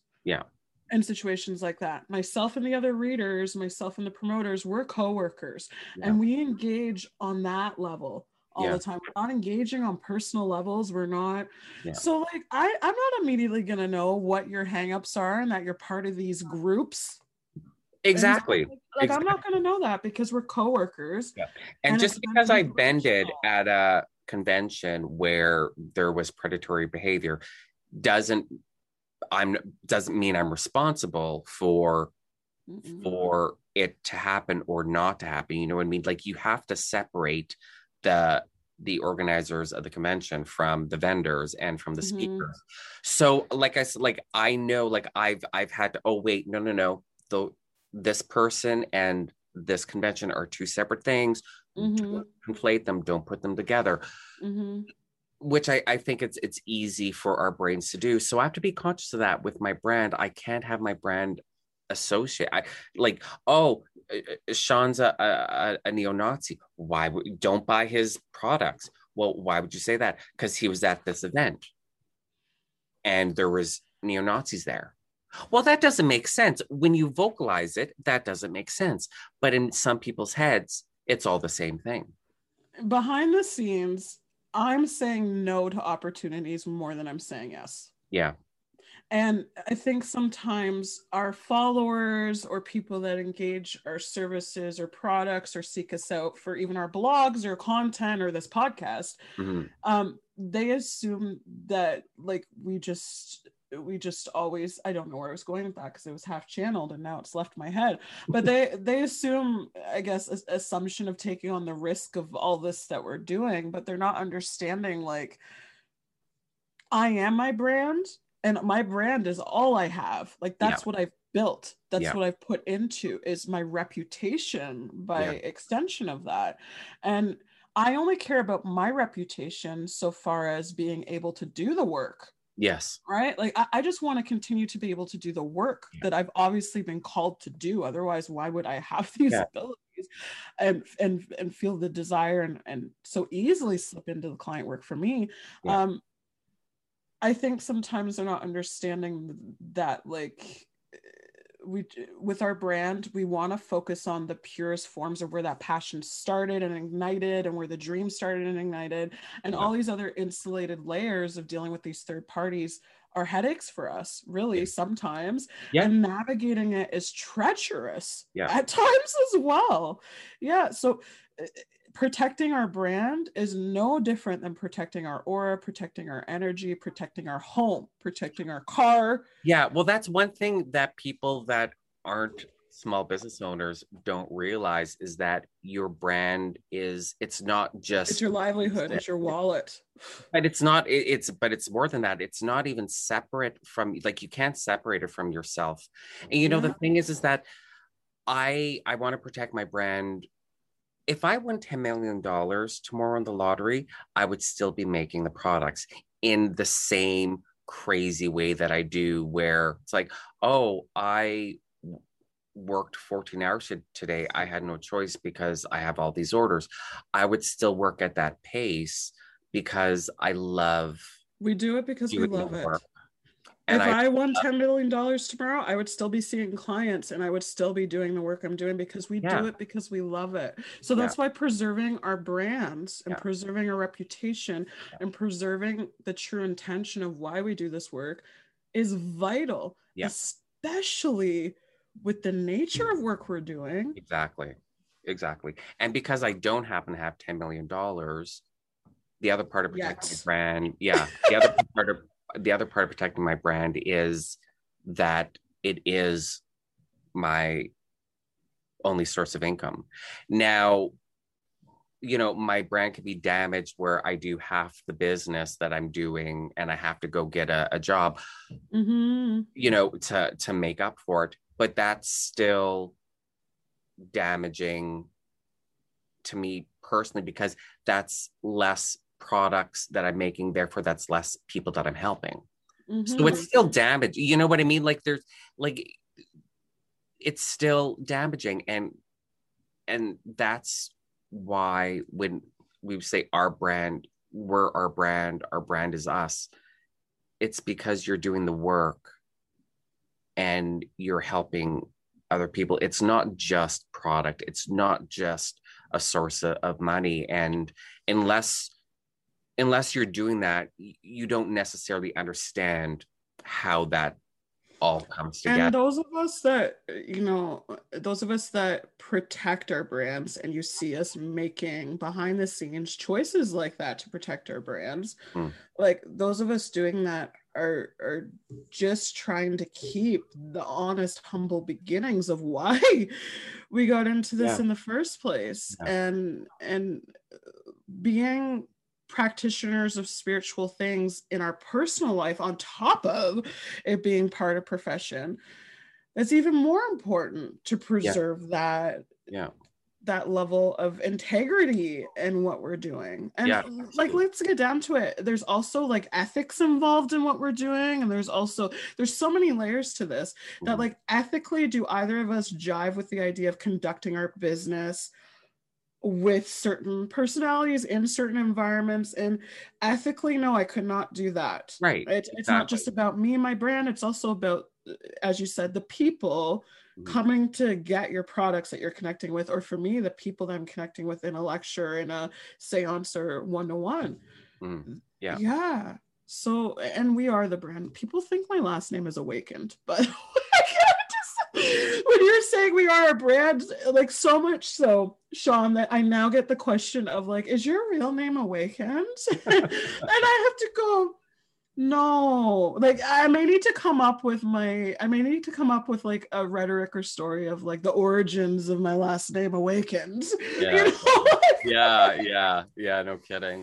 Um, Yeah. yeah, that's That's how much we're our brand, though. That was my well, point in saying well, that. That's how much we're our brand. I mean, my brand is my name actually. Layloken is Mhm. my druid name that I was given when I was initiated into OBOD, and Awen, just means creativity and inspiration. So like Layloken's creativity or Layloken's inspiration. So Mhm. I mean, my brand is my name, is me, is my brand. Like there's no separation. And And it's in it's my house. almost It's in my as house. I mean, simple. my product, my raw materials, my packaging is in my house. I make everything by hand. My labels I designed and I print out by hand. All my products are made in my ritual room in sacred space, in my personal sacred space where I do my personal rituals, where I connect with my gods and my angels and everything. Like I am my brand. My brand is me. One could You're say, getting the best of me. You're getting the best of me. one could say that for both of us, you're not going to like me for this one. And I tell my clients that beforehand. One could say that for both of us, we are our brand because our brand is as easy as breathing, just like how we are mediums because mediumship is easy as breathing. We just are these things. We exist Yeah. in this space. We are a brand. And Yeah. Change the topic. I told you, I warned you though. Yeah, I warned you. that's funny. Yeah. But no, that's just the reality. And we have to be Mhm. careful. We have to be really careful. I have a change of topic for you because I've been meaning to point this out forever. I sit on messages sometimes, and I Okay. do this thing where I sit on a message and I run it up the flagpole a few times just to get validation. Like, should I be saying this? Mhm. Because sometimes the messages that come through are vague or are anecdotal, or I don't have the context. They have this entire time been lighting up the number 10 behind you in the frame through the paint color of the wall. You have the number, you're sitting in the middle of the number 10 behind you, and they keep lighting it up like LED lights for me, or like it keeps glowing because you're at a completion. You're at a completion. You've arrived.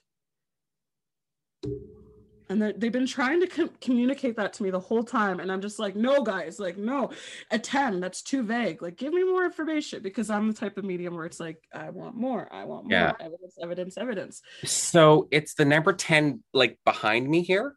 Yeah, through like the color of the paint on the wall around the frames. So it's a gold 10. It's a gold 10. That's interesting. And it keeps glowing gold and white. And it keeps lighting up.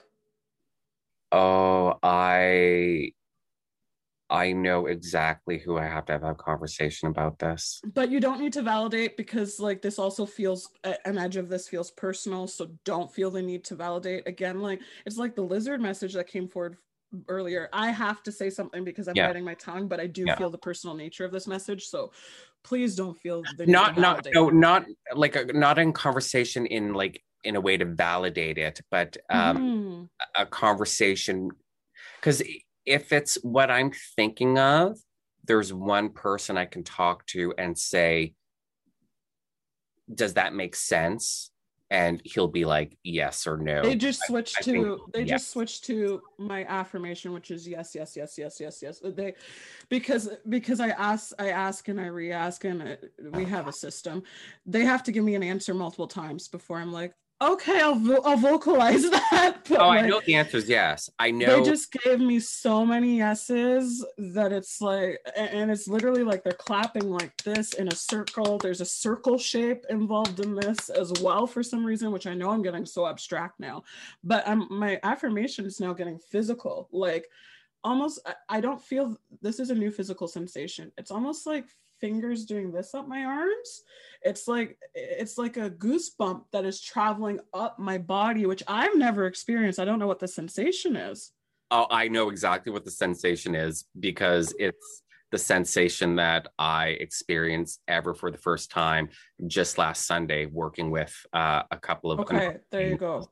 So the other thing, and this is the medical intuitive, I physically experience what the person I'm with experiences, but also, how do I say this?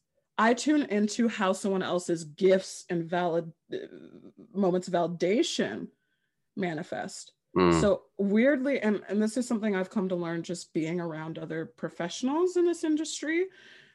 I That's a talent and ability that I think is mine. Being able to piggyback on gifts essentially, and being right. able to tell you, I'm now receiving like this, which by the way is not the way that I receive. What I didn't want to say is I already knew it's probably the way that you receive, but I'm not looking to put words in Yeah. Yeah. Yeah. people's Yeah. mouths. Yeah. Yeah. So like I was then getting this, and what's interesting is that there's something happening with the legs now where it's almost like when I'm sitting, it's almost like that fold that happens at the hip going down is warmth to like my knee now. It's like radiating warmth down my legs now. Like I've got a blanket on my lap almost, or like it's a very strange sensation, the warmth in my legs traveling downwards. Which is very nice. That is a lovely validation that you have there with the warmth. And there are spirits associated with that validation as well. I'm going to stop there because this feels personal at this point, but there are No, entity keep going. No, spirits. like you could keep going. I Okay, there's yeah. entity spirits associated with this warm sensation. Like you are channeling, you're in a flow of some kind, and things are happening. So pay attention to when this validation happens, because I'm seeing you like with the desire to close your eyes when this warming sensation happens, and I naturally see a smile coming across your face. So you're jumping into a channeling zone that is specific and entity energy that feels ancestral, by the way, and it's very I don't know, this is beautiful what I'm feeling. You're very fortunate to have All of, these validations. so all of these sensations that you're feeling, like you're literally reading some journal entries in my magical journal This is how with I read. with Yes. my work Right. with these Enochian angels, with these sensations that you're getting. It's But literally. you've asked the question recently needing validation for it, which is why it's channeling through me, is Mm, you've recently physically and also perhaps written down needing some sort of validation because of the doubt that we were speaking earlier about I'm not a medium. You've needed the validation that because you're there, things energetically are happening exponentially for you right now. That's the gold 10. They're lighting up the gold 10 again in ritual, in practice, in structure, in the things that you're doing in personal and professional spiritual practice right now. There's so much blossoming, and there's so much, how do I say this in terms of the idea of science experiment with ritual? There's so much, let's say, data yielded mm. from some of the questions being asked and some of the things you're seeking, that soon it will be too much information, and it's already starting to be that way, but you're not meant to sift through all of it and understand all of it, and Right. especially not right now. Right. That's going to come through writing a book. Why are you the second person that said that to me? Lord have mercy. Because I'm a psychic medium, and because this is where the future's going for you, is that your magical journal is very personal, but aspects of what you're experiencing will be going into literature, will be going into a form that is palatable for mass consumption. You know, this one journal that I'm currently working on, it is personal, of course, but it's not personal to the point where it's like no one can like see what I'm writing. Like this is, you know, these are personal issues. It's funny that I'm writing this journal every time in this one particular journal that I'm like, I'm excited for people to go through this journal when I'm dead. It won't be then, but like it's in a museum type thing.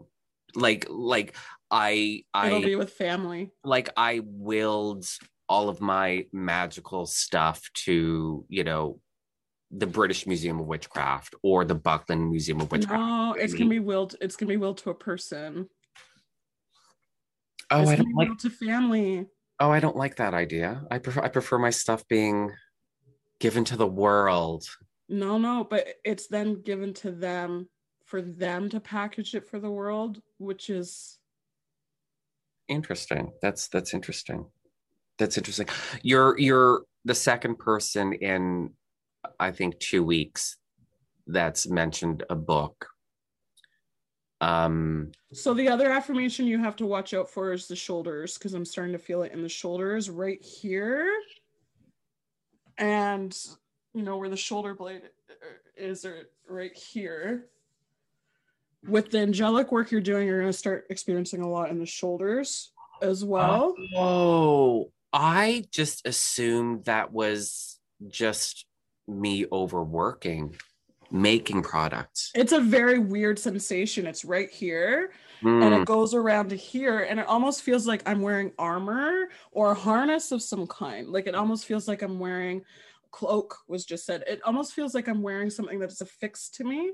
So this sensation, I'm gonna use this terminology, which we're from different schools of spiritual practice. So you have to help me out here with what this manifests as your school of practice for spiritual things. But it's manifesting almost as what I would label astral objects or astral, because when we do the spiritual work, we have objects of power that do not physically exist. Yeah. This is manifesting as an astral object that I'm almost wearing. There's a bit of a weight to it, if that makes sense. Yep. Like a lawman or a breastplate, and okay. It's higher than lawman, by the way, but yeah. It's what? It's higher than lawman, I would say. I'd put you at more general territory, but yeah, and further back than that, but yeah.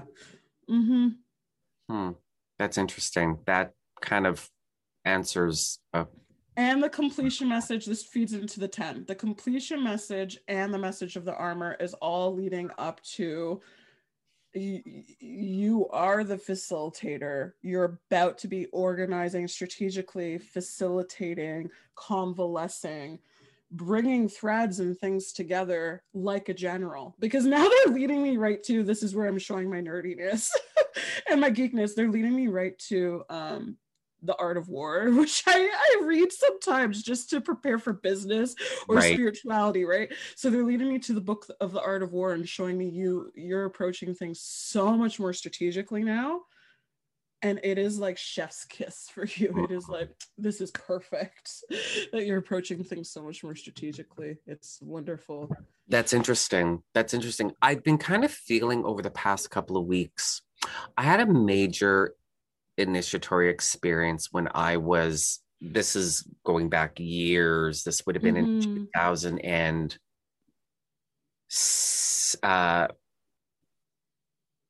2006 or 2007.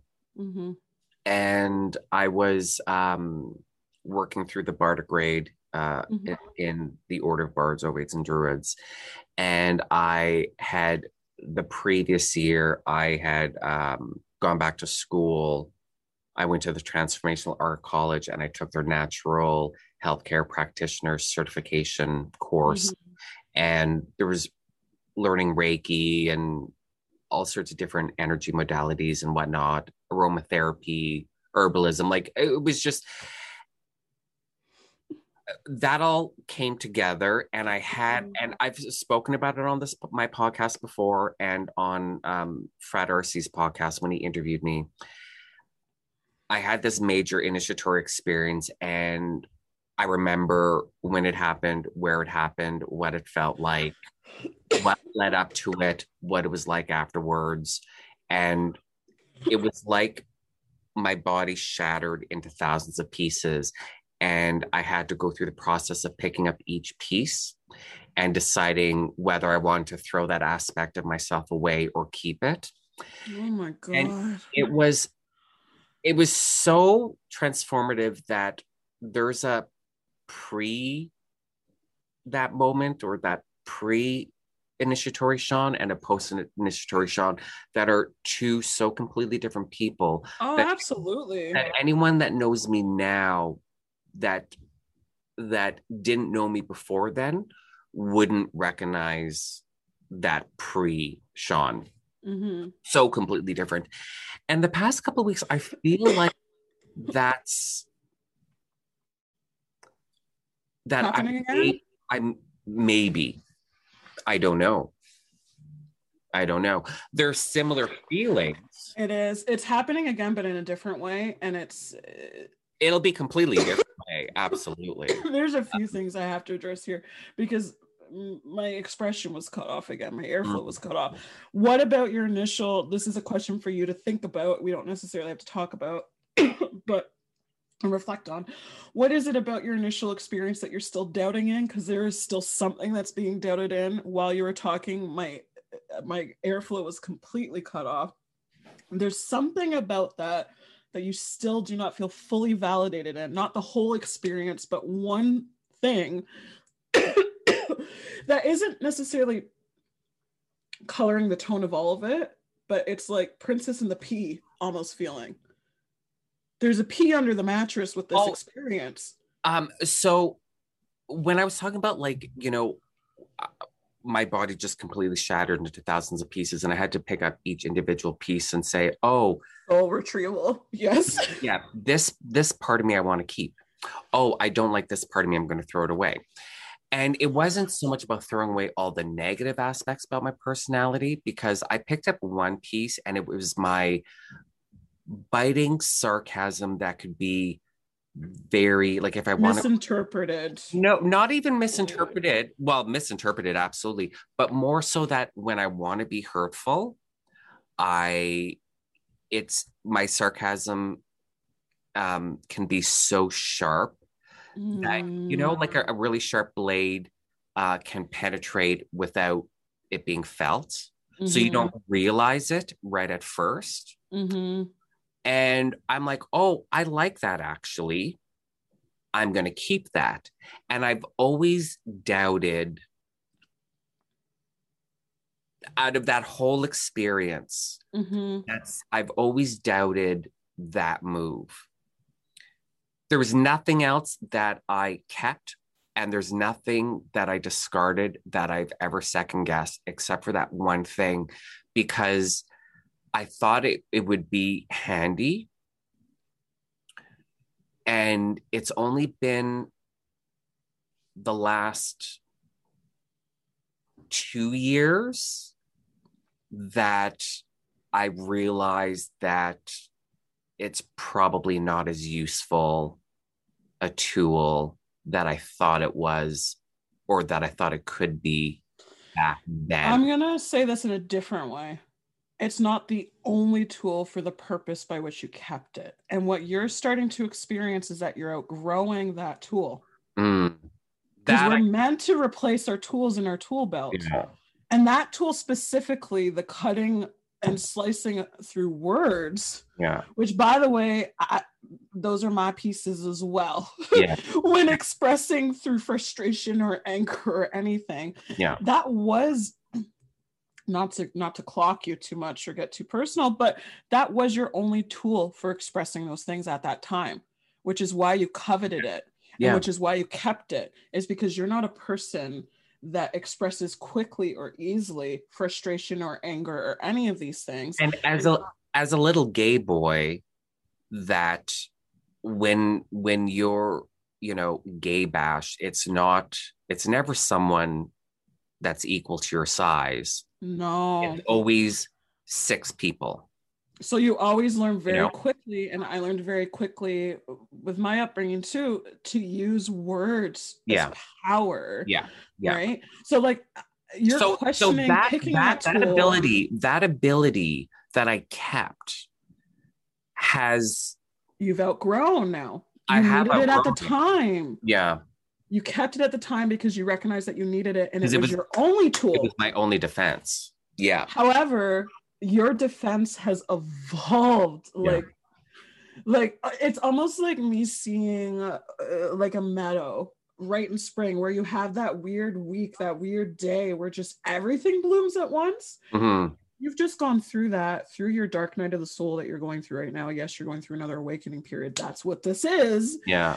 You've discovered that one tool worked for that little gay boy that was facing 6, aggressors, combatants, and that worked for him because he needed to be charismatic. He needed to be diplomatic. He needed to be able to talk his way out of situations. You're still him, but you've grown and you've evolved. That you don't need that knife anymore. Yeah, no, I agree. So I know I'm at another one of these, transitional points. So the doubt about the experience, can I just say, has now evolved into the experience is still being farmed out and fed to you, and things still happening based on that original initiatory experience. Oh, yeah. Like you kept that piece, but this is now still evolving. Yeah. This is exciting. Well, I don't think any initiatory experience actually stops. It never does. It never does. And that's the secret. We're never just awakened. It's funny that I've used the word awakened in my brand because it's maybe more so Allison Awakening. And that's what I'm always constantly doing. That's what all of us are doing. Yeah. So that's what the number 10 is. You've come to a point of completion. You're going through another awakening right now, which like the mediumship gifts that don't exist are gonna not exist even louder soon. So have fun with that. Yeah, you're welcome, they say. Mine are yours so sassy. Okay, let's talk shop without ascribing to labels for a second. Yeah. Are yours sassy? Because mine like give and take sometimes. Like they were immediately almost like I forget his name, but from Moana, where it's like, you're welcome. Like they were immediately back and forth with me like that when you're like, thank you. Do you experience that? Well, yeah. And that's part of a little bit of my self-doubt a lot with this work, not just the fact that these angels or spirits or whatever that I've conjured just come so easily, but like this one conversation I had with Madeir, it was like 2 old queens talking. It is always like that. Oh my god. And it's like, well, Madeir wouldn't be like that, so obviously I made it up. But Madeir is like that with you, and that's what. And see, if someone else was saying what I just said to you, I'd be like, but that's because that's how he acts with you. Just like you open up all these old grimoires, and this spirit has this name, and this is their signature, and this is their sigil. So you do all the work with that name, that signature, that sigil, and they're like, well, actually, you're going to call me this, and you're going to use this for my signature, and you're going to use this for my signature. Can I say that some of the entities and beings that do that the most with me in my experience, and which is why you get this a lot, are the gods. The gods do that a lot. The gods are very specific about how you perform ritual when you have a personal connection with them. They don't want you going by book. They don't want you they don't want you doing. So one example I'll use is Athena, because I connect with Athena a lot. Athena doesn't want any more owls from me. Athena's like, can I have vodka? Like, you know, they just, they have these quirks, and they have this vibrancy to them, this aliveness that is just, it's hard to connect with another person on that level where they've also experienced that. Can we just talk shop for a second? I'm like, isn't this cool? Two old queens just like hens having the giggling together. But that's exactly what I would have said if someone had my story and told that to me. I'd be like, well, that's because that's how he acts with you. Like that's that's that's obvious. Matt Oren, the author of Psychic Witch, great book, by the way. Everyone listening right now, go buy Psychic Witch by Matt Oren. He wrote about his experience with Cernunnos. Now, Cernunnos, very primal and feral and nature god, blah, blah, blah, blah, blah. So, of course, Matt Oren's like, okay, that's how I'm going to work with him. Well, it went from Cernunnos to Lumial. Like wants to sit and have tea, like a bright angel or a bright god. You know what I mean?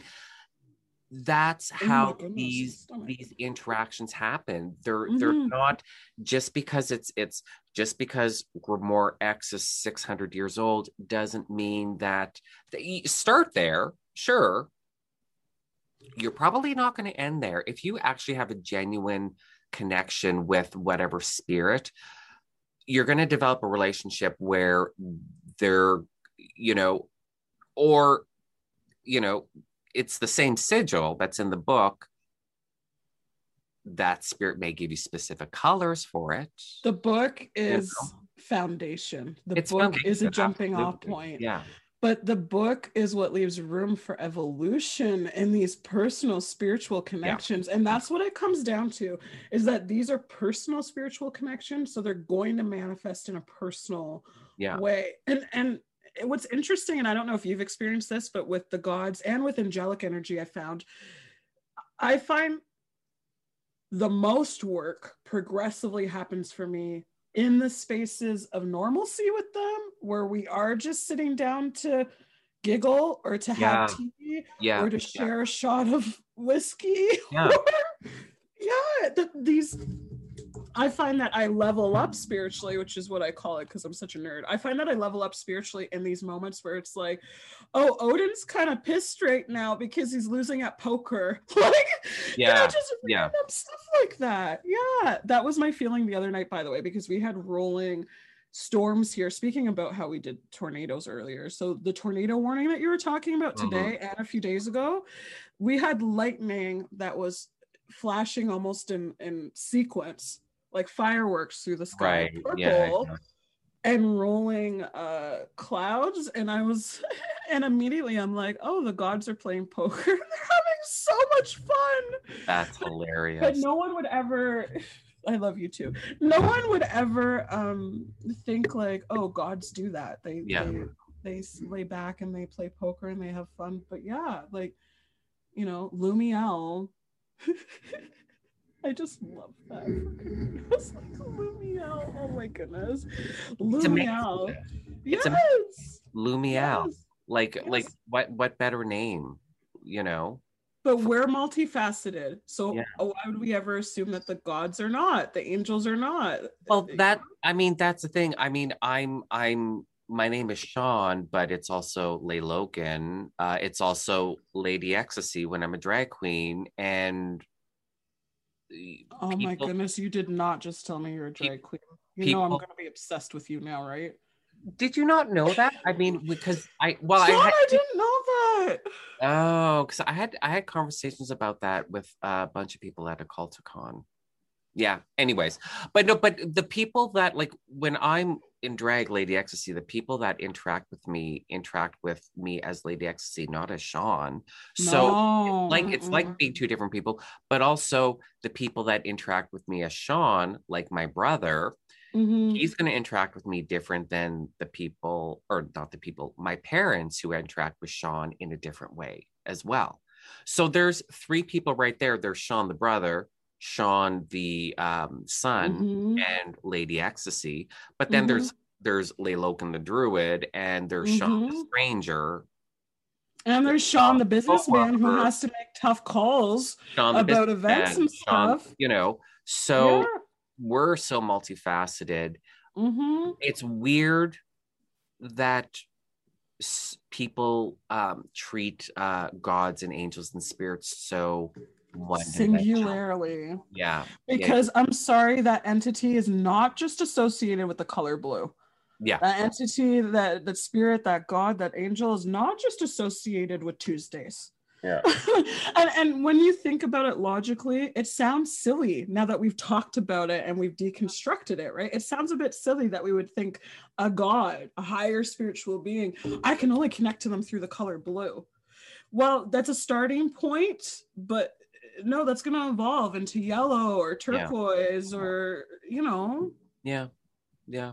I mean, but the thing too is that, if you look, say, perhaps as the gods as aspects of a singular divine essence, then if this god with this name, this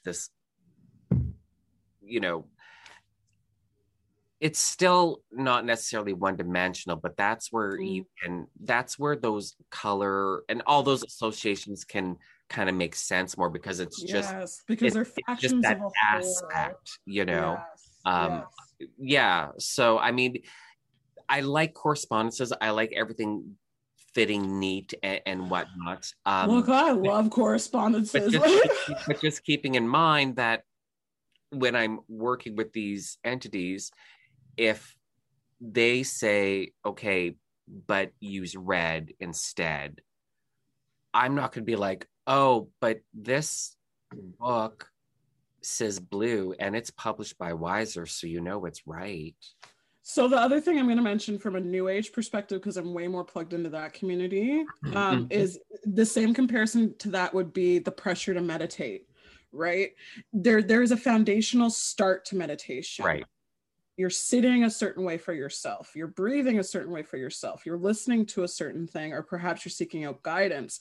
But where people get hung up in meditation and these kind of experiences is that they put themselves in that sandbox and then they think that's it. Right. Just like the correspondences. I'm putting myself in the sandbox of the correspondences of colors, herbs, crystals, numerology. This is why I love correspondences, is because it's never ending. There's so many. Yeah. But that's your sandbox to start building your castle. But then you get to know through the organic moments, like it's red instead of blue, that, oh, there's a swing set over there, and oh, there's a slide over. You get out of your sandbox through the organic moments, and you're meant to. Yeah, exactly. And it's when people start going off book that they then think they're doing it wrong. I encounter that a lot. So if they are like, oh, I went off the guided meditation though, I was supposed to be in a meadow and I ended up in a cottage. Great. That's an individual personal experience, and it's evolved naturally and organically. So it's the same with the correspondences. Yeah, absolutely. Like, see now, I would be more inclined to think my work wasn't successful if the correspondences didn't change. Then I would be like, right, oh, because I don't learned that lesson. I don't think this working actually worked, because if everything in the book, all those correspondences and whatnot, if none of that changed, if none of that was altered, that's when I'm like, oh, I don't think its core, successful. At its core, we're talking about creation, right? You have a sense that nothing's been birthed. Yeah. And when we have a sense in spiritual, magical, all these practices, and I want a sense of something being birthed or created in every session with a client, every seance that I do, you want it in every ritual. We don't always get it. Yeah. But that's what we're not chasing, but that's what we're seeking. Yeah. And the work that we're doing is that moment of creation, birth out of the sandbox, the foundation we've started with, based on the book or whatever resource that's there. So yeah, I agree with you. When nothing changes, that's when it's not exciting. Like, I love when things are constantly changing in this work. Yeah. I mean, yeah, it's certainly not the thing. I don't do magic for excitement. I do magic for transformation. It's a nice byproduct. It's a nice byproduct. Magic should be fun and it should be exciting. Because otherwise it just becomes rote and routine and a chore. So when you're having those experiences where because it's just so personal and you realize an individual, I'm having a personal connection with X God, and it's not what I just experienced and the messages I was given is not in any book ever written, and isn't that just the best? Yeah, absolutely. And that's why we do this kind of work. Hey, I live for this shit. Yeah. This shit. This is the best. Yeah. Those moments. And people they don't actually, I know they're thinking this. They don't actually say this because like on a lot of people will talk about, daily practice and how much time you spend in ritual a week, a day, blah, blah, blah, blah, blah. And my rush day of personal ritual is like totals like an hour. On a normal day, it's I shouldn't say normal day. And I'm not talking like I make my products like that's a ritual product process. I'm not talking about that. I'm talking about like my personal rituals. Your personal spiritual practice, yeah. And I was talking to a friend just the other day and he's like you do more work than. Hi, everyone. Thank you for listening to The Lux Files. I'm not just the host of this podcast. I'm also the owner of Le Lokenzawen. I make beeswax and scented spell candles, loose stick and liquid incense, anointing oils, and bath salts. So once you're done listening to this episode, why don't you head on over to my website at www.lelokenzawen.com and check out my products. For your convenience, the link to the website is also in the show notes. All of these magicians writing books, like the experts. And I know people are like wondering why I spend so much time doing magic. Because even though it's on Twitter, you can still tell tone. Of course you can.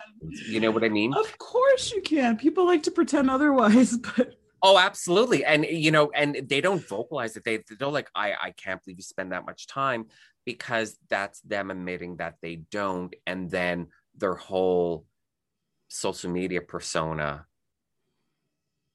high priestess, witch queen, adept, spiritual counselor, just shatters. And my ritual practice is less structured. My ritual practice is how I live, because the gifts are always open. So my ritual practice is more so what I wear, what I eat, like my ritual practice is in daily choices in every moment, because I have to position myself in ways where I'm the most open and in the best state for speaking to you Yeah. in this interview, and I'm the most open and I'm in the best state. I have to perpetually keep myself almost finely tuned like an instrument, if that makes Yeah, sense. absolutely. So Absolutely. my ritual practice is a bit different. Like, Yeah. even this isn't jewelry to me. This is me wearing something that is helping me ground through the energy that and I can't wear this in time. And it's not just one piece of jewelry, and it's not just about the crystal. It's about the energy of it. Like, it's Yeah. very, so Yeah. my structure is more, what words would I put to it? Almost like a series, a series of folksy superstitions that have been personally crafted and created. Where, if I see a certain word on a piece of paper, I got to rip it up and throw it into the hearth, the fireplace. Or Right. if, Right. so mine is more like that. There's gonna be a fire tonight where I've got a bunch of stuff heaped up that's been needing to burn for some time, including, weirdly enough, a pair of socks that I own is needing to be burned tonight. And once I feel like the energy's shifted enough, then perhaps I'll be making s'mores from the fire as well. That's my personal spiritual practice. Yeah. So what I love about the podcast too, and events like a Culticon and everything that we're talking about, is that you and I are from very separate worlds. Yeah. Yeah. But we bond and mesh so easily on the raw, unfiltered form of the experience. Yeah. And that says something. Okay? Well, and the listeners need to pay attention to that. We are so different, but we can validate and verify on so many levels together that our experiences are the same. Well, and see, that's the thing. And that's what people need to learn on social media is it's not the outer trappings, it's the experience. You and I are experiencing the same thing, and we're walking the same spiritual path. The outer trappings look different. I happen to like the pomp and ceremony of ceremonial ritual. So I'm going to get into my regalia on a daily basis, and the full ceremonial altar is going to be in use, and I'm going to be my sunrise devotion, my noon devotion, my sunset devotion, my midnight devotion, and everything is so structured. What I find about that's helpful is when I need to step out of the role of magician, druid, spiritual person, as in I don't need to be wearing any amulets, special jewelry, blah blah blah blah blah. I can do that because I've created this in my sphere of sensation, what I need magically and spiritually. So when I have to play another role like Lady Ecstasy, the drag queen, I can be that stereotypical drag queen and still have my protections and my spiritual connection. I actually feel like you're probably not a stereotypical drag queen, depending on what that. I'm so excited. I'm literally obsessed with the fact that you are Lady Ecstasy. I'm so excited to perhaps meet her one day. I shouldn't say a stereotypical drag queen because I'm not, because you're not. You're so not. When I say stereotypical drag queen, it's a lot of cattiness and bitchiness. I know. That's why I said it. And yes. I can't, number one, I can't even be bothered creating that energy. You're more of a mama. I'm sorry, but Lady Ecstasy is much more of a mama. Yeah, well, yeah. I mean, we take care of our young queens, and in all regard, like, you need clothes, you need wigs. I'm gonna do your makeup. I'm gonna teach you to do your makeup and protect from predators and whatnot. I know. Thank you for doing that. But I mean, also too, that's just my nature. But also too, this is also Thunder Bay. It's population 100,000. We're not a small population near a big population. It's not like we're in Guelph near Toronto. We're in the middle of nowhere. There's no stars. We're not stars here. We're small town hicks in dresses. I love that though. I'm not doing drag queen bitchiness fighting. I need to go up there to see a show for a city in the back of beyond. Like there's no fame here. You know what I mean? Like you don't need to backstab. There's nothing to backstab over here. So I'll tell you why also I'm so fascinated to meet Lady Ecstasy. Like I'm literally already manifesting and praying on it while we're talking. I'm like, please Spirit, make it happen. Please Spirit, let me like have an interview with Lady Ecstasy. Please Spirit, let Lady Ecstasy have her own podcast as well. No. I know. But although I did have the idea, but this happened right before COVID. I don't know if this will ever manifest because drag is a lot of work. It's hours of getting ready. So people don't know all the time. But I did have an idea. I don't know if you're going to be able to see. Oh my God, that's Lady Ecstasy. Go on Instagram, search Lady Ecstasy. Please tell me yes. Yeah, you'll see. I feel like crying. She's beautiful. Oh, I'm a hot woman, let me tell you. But that's also like she's so beautiful. But I mean, 3 hours of makeup, wigs, corsets. This is giving me Elizabeth Taylor vibes. That photo, she's so beautiful. Like anyone can be gorgeous when not true with that kind of work. Oh, not true with that kind of work. Absolutely. Well, so I had the idea. You're just beautiful. Can you own it, please? I had the idea of starting a YouTube show where myself and a couple of my drag sisters would do paranormal investigation in drag. Oh God, please. But here's the thing, it's so much work to It is. Drag, it is. But I actually feel that if you do a mini series or you do a web series like this, you should have a special where you show that. Because this is something that I, as a huge, now not closeted, huge drag queen fan, like I love the queens. I want to be loved by the queens. I want to be around the queens. Oh my God, am I obsessed with the queens? And they are just all so beautiful and gorgeous, and just I can't go on enough about it. The advocacy that happens. Okay, so sorry. We had our group like going back like 20 years ago when I was young. And a couple of years ago, I think it was like 2017, because we all moved away and and now we're all living in the same city again, and we were like, let's get the group back together and let's start doing drag shows like for fundraising, not for making money, because we're all professionals. We have our careers, number one, and number two, this is Thunder Bay. There's no 4 or 5 nights a week of drag shows, so it's not a money-making thing. Yep. So yeah.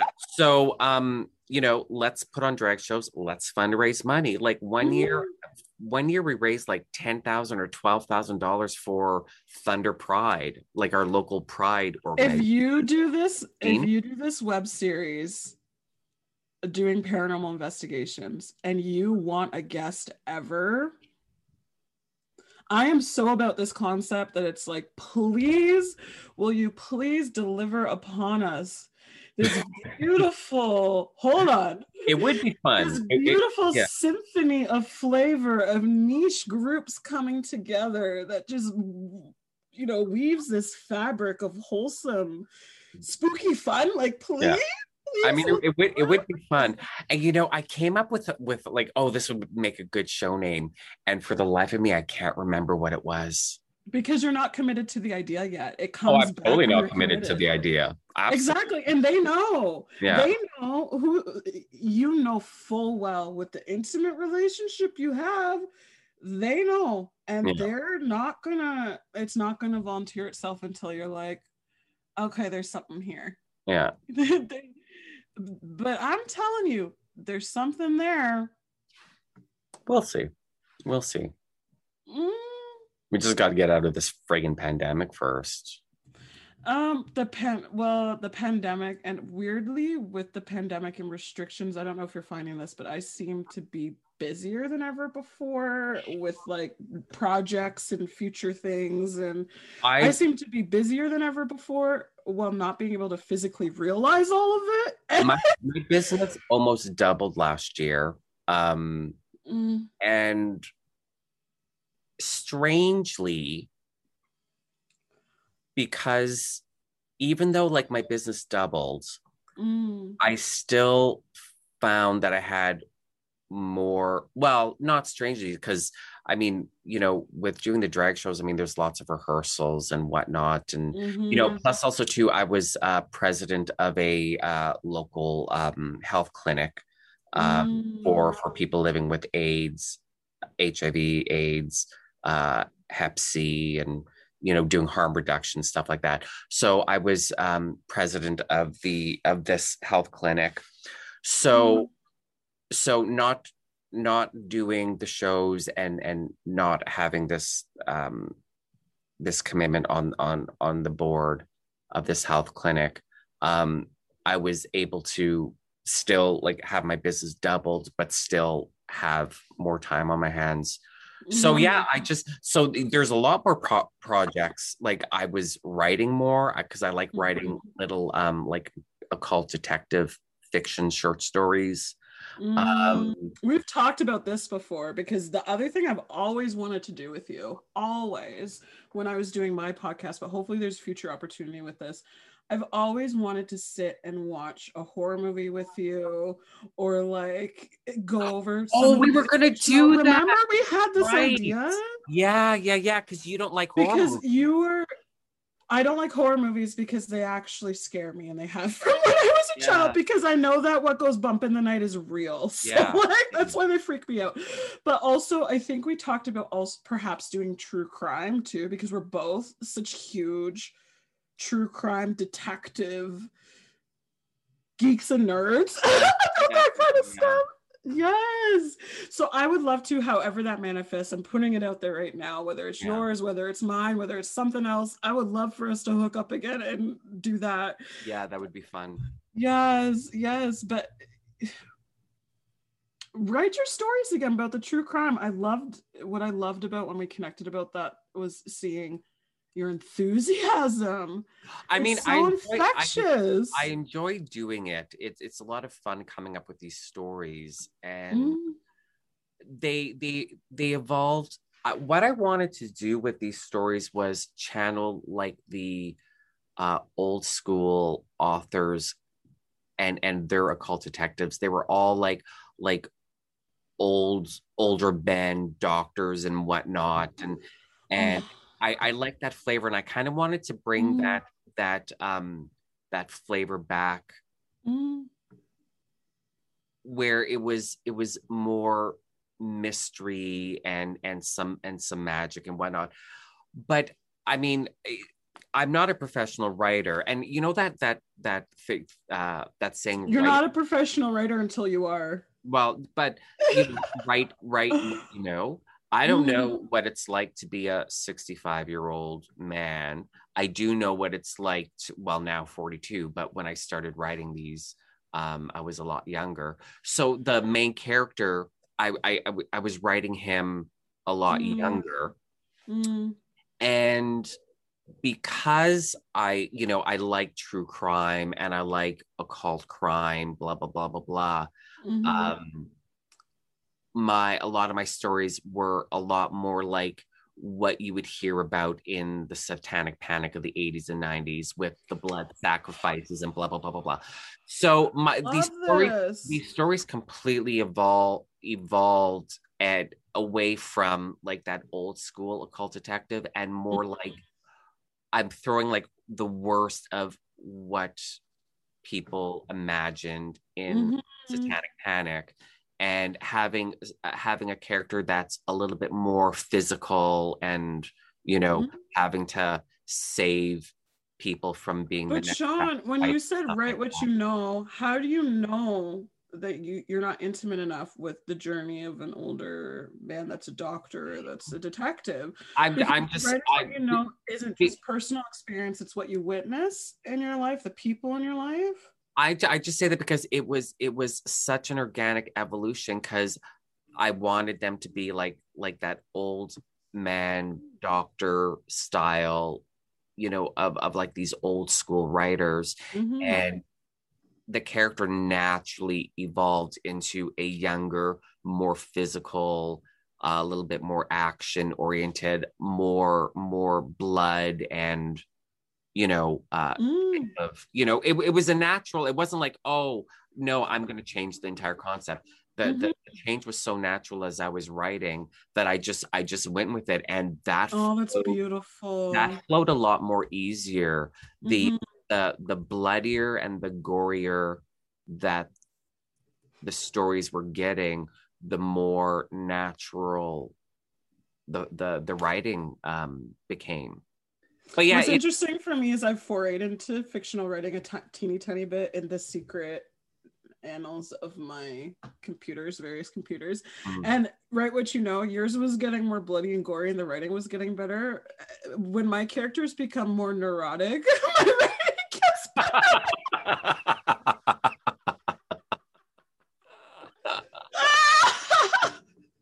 It's the best. Yeah, I Oh, know. that's hilarious. The more like clumsy, neurotic, because like secretly I am the most clumsy person ever. I was walking the other day when it was storming outside. I was walking home and getting caught in the rain, and literally I tripped because my foot was tired and didn't want to lift up off the pavement. Oh my gosh, that's hilarious. I know people would not imagine this about me, but isn't it so funny that like you get into that one drilled down area and it's like the writing just blossoms, and it's like, should I be happy that the writing's blossoming because I'm getting more gory and more, Yeah, that's me like, should I be happy that the more neurotic this gets, like the easier this yeah. flows? One of the easiest stories, like I hammered it out in 2 hours. Um, like uh blood sacrifice, rape, God. incest, and it Oh was just God. so, because like I'm literally taking all the terrible stereotypes of the satanic panic of the 80s and 90s, all the bullshit that was No, no. out And the you're going all in on and, it. and so I'm writing about, I'm like, no, it's real. Let me think Yes. about it. Yes. And so the more satanic panic the stories are, the easier they are to write. Mm-hmm. And one of these, it just flowed, like Mm-hmm. inspiration was being channeled, and it just flowed. And it's like a 5,000 word story that I hammered out in like 2 hours. Mm-hmm. Meanwhile, others, I can sit for 2 hours and I wrote 100 words, you know? So when I say my foray into writing, I mean that I've only ever written when I'm in those moments where Mm. it's 2 hours and you get 5,000 words out. So I have in various places at least 10 different stories or novels started where it's like 3 chapters or 4 chapters, or and then I revisit and I'm like, this is good, but yeah, I'm not finishing this. Yeah. Or sometimes I reread it and I'm like, wow, I went really neurotic with this one. Well, this one, that I'm talking about, like I said, like there's the blood sacrifice, there's the rape, there's the incest. I'm Mm. like, do I want people to read this and think like, oh, he likes this kind of stuff, Just a light Tuesday afternoon with a you cup of know? tea drink. Yeah, Um, In my bubble bath. yeah. And I mean, for the record, I like reading about it, like in fiction. Mm. Well, I shouldn't even say in fiction. I like occult crime stories, like true Mm-hmm. crime Well, stories. and that's the secret Um, behind writing what you know, is that for the record, I'm not as neurotic as the characters that I write, but I certainly think I am. And yeah, that's yeah, where, yes. yeah. So sometimes writing what you know is writing what you're passionate about, or writing what you, how you think you see yourself. But or it's funny. writing how It's funny. It's easy to talk about, but you kind of have to sometimes have qualifiers because, like, I'm writing about blood sacrifice, rape, and incest. Yeah. But you also want to make it clear that those aren't my hobbies. Just like I've talked on my podcast about, I do a lot of research on the Nazis, not present day Nazis, but World historical, War II, and the occult influences of the Nazis and stuff like that. It fascinates me the way paganism and occultism shaped Nazism, and how occultism of that time period of the 20s and 30s Germany, what that was like, and how it shaped Nazism, and because it's a fascinating topic. But you also learn there's so much that exists in the modern world that has its roots in Nazi propaganda, and you don't even realize it, because it was propaganda. That's the point of propaganda. People forget that that's the point. But it still exists, and it's not. It doesn't purely exist in that Nazi anti-Semitic way. It's just it entered mainstream. It's evolved another thing. Yeah. And it's so subversive that way. Yeah. But the amount is shocking. It's and not, though, to me. And I mean, it isn't shocking, but it is shocking. And so, but the qualifier is that I'm not interested in Nazis, and I'm not a Nazi. So subversive topics, you kind of have to add those qualifiers, like it's why in my branding I'm not branched off more, because, like, bringing up the branding topic again, we have to be so careful with the branding sometimes that we may have all these diverse groups of interests, and we may have all these pieces that are facets of who we are. What part of it makes sense to incorporate into the business, and what part of it doesn't? And not all of it needs to be. But I would love for my passion of true crime to be incorporated into my spiritual. I've been vocal about that for years and trying to manifest it. Like, I want to do more true crime work. Like, oh my goodness, yes.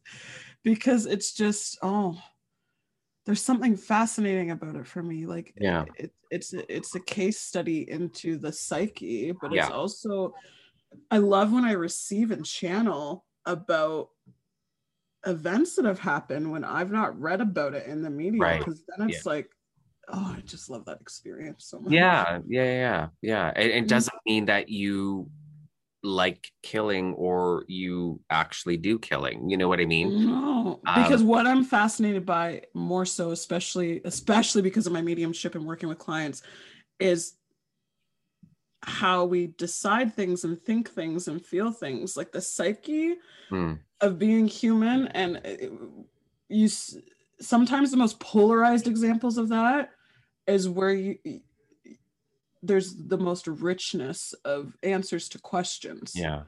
So, like, ... true crime, ... incest, rape, blood sacrifice. By the way, we're wholesome people. We're not really into these things, like, at all. But I mean, like really, read anything that Stephen King's ever wrote. Well, he's obviously not a pathological serial killer. No. It's Can just... I tell you that I was literally just at Walmart yesterday, and The Last Stand was in the $5 DVD bin, because I go into the $5 DVD bin at Walmart up to my elbows. I am that person. I will not be embarrassed or shamed by liking cheap DVDs and still using DVDs. Okay. But speaking of Stephen King, I literally saw The Last Stand he's incredible, that man, with his stories. I mean, I don't know if I want to be alone with him in a house at night. No, but because it reminds me of that Johnny Depp movie, The Secret Window. Do you remember that from like the 90s. Was it 90s or early 2000s? I can't remember. But like I imagine these writers that weave these worlds like this that are so psychologically intensive. Like ever since I saw that movie, The Secret Window, it's like every writer like that lives that life now. Yeah. So you're right. I don't want to be in Stephen King's house because The Secret Window. Yeah. Yeah. I know it's ridiculous. It's ridiculous. Yeah, that's what I write about. Like it or don't, I really don't care. Yes. You know? But I bet people would imagine coming to our houses and they would imagine that like they open a closet and there's like this like what you would see in the movies type of altar that is creepy. And, you know, people probably assume these things about us with the type of work that we do. Like someone's going to come to my house and there's like cracked mirrors everywhere and the lights flicker on all the time. And it's like, no. It doesn't work that way. No. And I bet your ritual space is homey and comforting and it's not all like, you know, it actually ritual space. Like I painted the walls gold and one wall red, so it's the colors are warmer because the walls were like a bluey gray and a blue, and it goes with the cedar really nicely. So it's very warm in here. There's a fireplace, and all my products are here, and my altar, my working altar. Because you mentioned ritualistic work paired with doing your products, and people, you know those memes where it's like what people think I do, what I actually do. Oh, yeah. I mean, like, yeah. But see, that's the funny thing, though, because, what people think I do, stirring a cauldron, what I actually do is stirring a cauldron. Stirring a cauldron? What people think I do, talk to myself constantly in the spirits. What I actually do, talk to myself constantly in the spirits. Yeah. Sometimes those differently. Yeah, sometimes those memes are hit a little close to home. They hit a little close to home, but it manifests visually differently because they're actually imagining a big cauldron and they're imagining, you hood it over the thing and bubbling green and dark and creepy and blah blah blah. Yeah, and for me, I have skulls all over the place, but I still wouldn't. It's still not dark and creepy. No, well, and skulls aren't dark and creepy. They're comforting to me. They will be to some people, They will be to some people. They will be absolutely, but there's there's an earthiness to it that I love. Yeah. Like I can see 4 right now just from where I'm sitting. And isn't it comforting when you can see these things that just give you that sense of earthiness and connection? The funny thing is, and this will sound weird to certain people, and this will sound perfectly normal to most people that are listening to this podcast.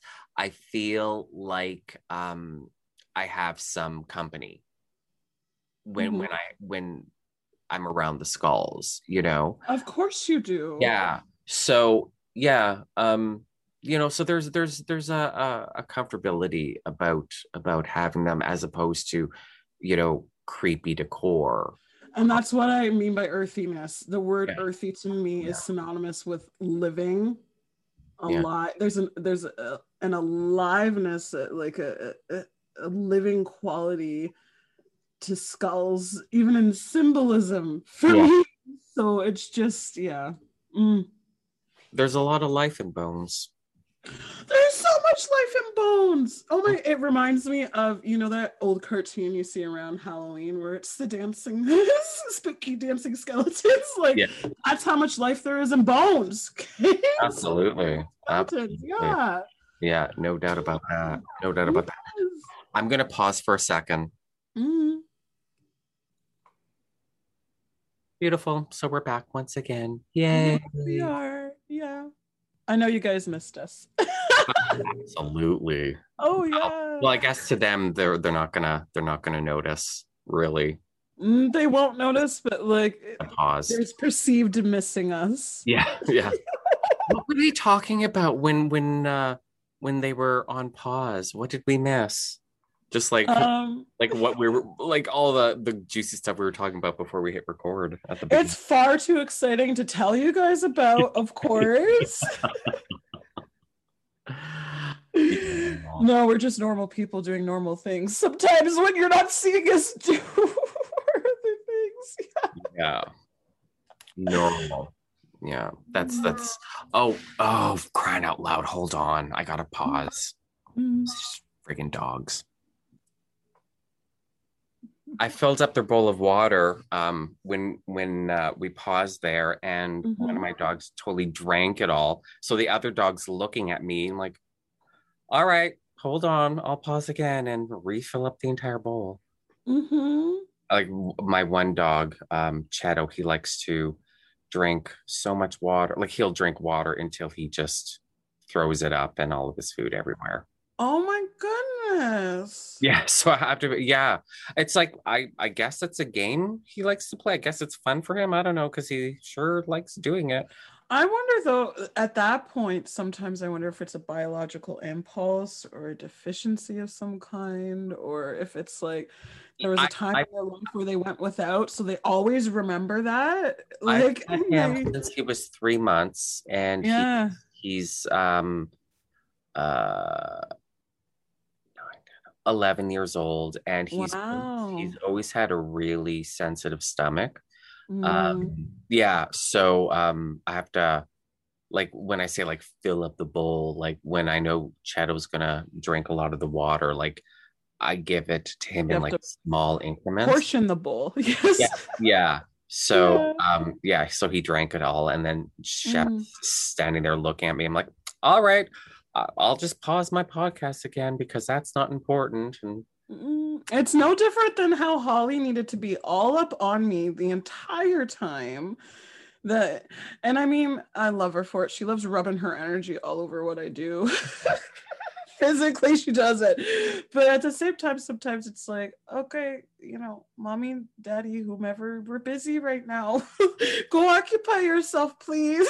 Well, it's funny too, because that, you know, they're pretty quiet dogs. And whenever I have a podcast, the second I hit record, then they have to wrestle. And, you know, make like the little like growling noises when they wrestle. I'm like, why not? Like, of course. For mine, it's hearing my voice, but knowing I'm not speaking to her. Yeah. So she hears my voice. She hears I'm having fun. She hears I'm laughing. It's like beeline for me and be like, oh, you're engaging in a fun and friendly way. How can I be a part of this? Yeah, exactly. We love them. We love animals. Oh my God, so much. So much. They are like our kids and family and parents and all of it combined. Pretty much. Yeah. They're amazing. They're great. They're nice and cuddly, and I just love them. I know. I love them in all their forms and iterations, whether they're physically here or not, because I get to have that experience too. When they're gone, they're never truly gone for me. Yeah. Ghost cat ass right in your face. Well, actually, what's been happening, this is cool. This is what's happened like the last few months with clients, is my animals are coming through to my clients lately.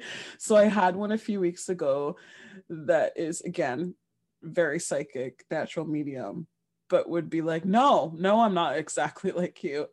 And would be like, I'm never gonna either. But she was like, oh, what's interesting is last night there was a black cat with me, and she just identified gender immediately, was on my bed and doing this. And I said, I'm going to send you a photo that I just put up yesterday of this childhood black cat I had, male, that literally he's coming through in the session because I just put his photo up in my room yesterday. Funny. They're still around us. Like they still. Oh, I'm sure. Yeah, absolutely. They love us so much. What do you do with, like, for your business? You know, working as a psychic medium for your clients. You know, what? Like, people reach out to you. They want readings. like, what's that whole process? What do you do? If someone, how I read or how to book with me? Well, both. I mean, like, So fun. I mean, both. But why do people go to psychic mediums? Like what kind of work do you do with your clients? Oh, that's interesting because why they come and the work I do, two separate things sometimes. Yeah. But usually people are seeking out a psychic medium because there are questions that need answers, whether it's their personal life, whether it's more esoteric type of stuff. We are constantly as human beings thinking and seeking and trying to learn and grow, no matter what level or spectrum it is, towards a goal of some kind or a motive of some kind, right? So when there's questions that need answers and people aren't sure of how to find that for themselves, or maybe they're not liking the answers that they're getting, they seek out a psychic medium for that kind of thing. So for me, booking with me is I do everything online right now because COVID. Yeah. So booking with me is on my website, and it's through a calendar that you book. I take prepayment because that's the only way I do it online. And it's a session over Zoom, over video chat, no different than what we're doing. And sometimes if the client requests it ahead of time, I'll allow them to record from their end as well during a session. Right. And then how I go about it, it's no different than how we've been sitting down. I've been tuned into your energy the whole time that eventually I was like, I can't bite my tongue about the 10, about any of it, because if I'm tuned into you, it's just happening. Even and in a reading, I'm seeking out those answers. I'm seeking out that information. But in an environment like this, ethically, I'm just sitting here basking in the energy, the flow of what we're doing. Right. And while that's happening, the screens are going off over here. And sometimes the screens are going crazy enough that I'm like, okay, what is it? Like, what's, yeah. But what's interesting with the type of reading I do, I oftentimes allow clients to ask me what they want or give me whatever information that they want in the beginning initially when they sign up, but then I don't really want to know anything after that point at all, because I want it all to be served through the validation of me not knowing. So you won't necessarily, like, when you're working with a client, you're not necessarily going to know why, like, what issue they have. No, it's very much like how we just had that moment with the number 10 and the lizard sign and all of it. All of those moments that happened organically is exactly what happens in a reading. Okay. Now, do you have clients that ever contact you and you know, like you know, when you're in the seance and you're okay, there's this person coming through, and you know, do you have people like, oh, I need to contact my dead husband because I need to know where he, I don't know, buried all of our money, you know, Hid like the ring or whatever. Yes. Yeah. Yes, I do. And the clients that I have that come to me like that are Venn diagrams, sometimes the ones where their partner or spouse was living a double life. So they come to me with notebooks, photo album. They almost come with too much sometimes. Okay. So seeking answers that I have to be like, I don't want to touch that stuff. I don't want to, because sometimes, and people don't understand this, I can get, it almost seems as if I liken it to pulling rabbits out of hats. I can get something from nearly nothing. Right. Most of the times that, like, if you're going to pile stuff on me, it's too much. Like, Right. because Okay. I'm always having to distill and funnel the information, and I'm already getting that much on my own. Yeah, so definitely there are people that come super over prepared, but they tend to be the ones where their reading is likely to be a very intensive healing, releasing kind of session where it's not psychic or mediumship at that point. Those are the tools. Right. But it's almost, I hate to say, I don't like saying this all the time, but it's almost therapy. Yeah. Also at that point. Yeah. So I find that the clients that come super prepared or wanting to know a lot of things or with a lot of questions tend to be the clients that it's not the answers that they actually need. It's the experience of Right. openly communicating and having somebody across from you that in that moment intimately understands your hardships. Because the level of intimacy is me physically feeling your spiritual validation. Yeah. How intimate is that, Sean? Like, and that happened 3 times while we were talking. Like, there's an intimacy to it as well. Yeah. What about people that like, oh, I want to, you know, get in contact with my dead husband just to talk? Be around him? Yeah, I do that. Depending on that, that comes with like asterisk, asterisk, asterisk caveat of like, but is it healthy for you to continue seeking that outlet? Right. That's the other side of it, is I sometimes will get a sense or be told very specifically by ancestors or even by the dead husband, she's holding on so tightly and she's constantly needing to hear things from me or he that I don't know that I want you to tell them stuff anymore. Like, tell them hi, tell them this about our dog, or, you know, the validating evidential things that has them believing that that person's there. But then the message is never usually more than that sometimes. So yeah, sometimes people want to hang out and they want to hang out and I almost embody that person during the time together. My linguistic choices, I don't even notice. I shouldn't call it choices. My linguistic change, my body language changes and shifts. And that also provides some comfort, but it's an interesting dynamic when someone is seeking and just wants to hang out. I do that, but within reason, when it's not, because there is a very fine line with people seeking out these services that then there's an addiction sometimes that develops, quite honestly.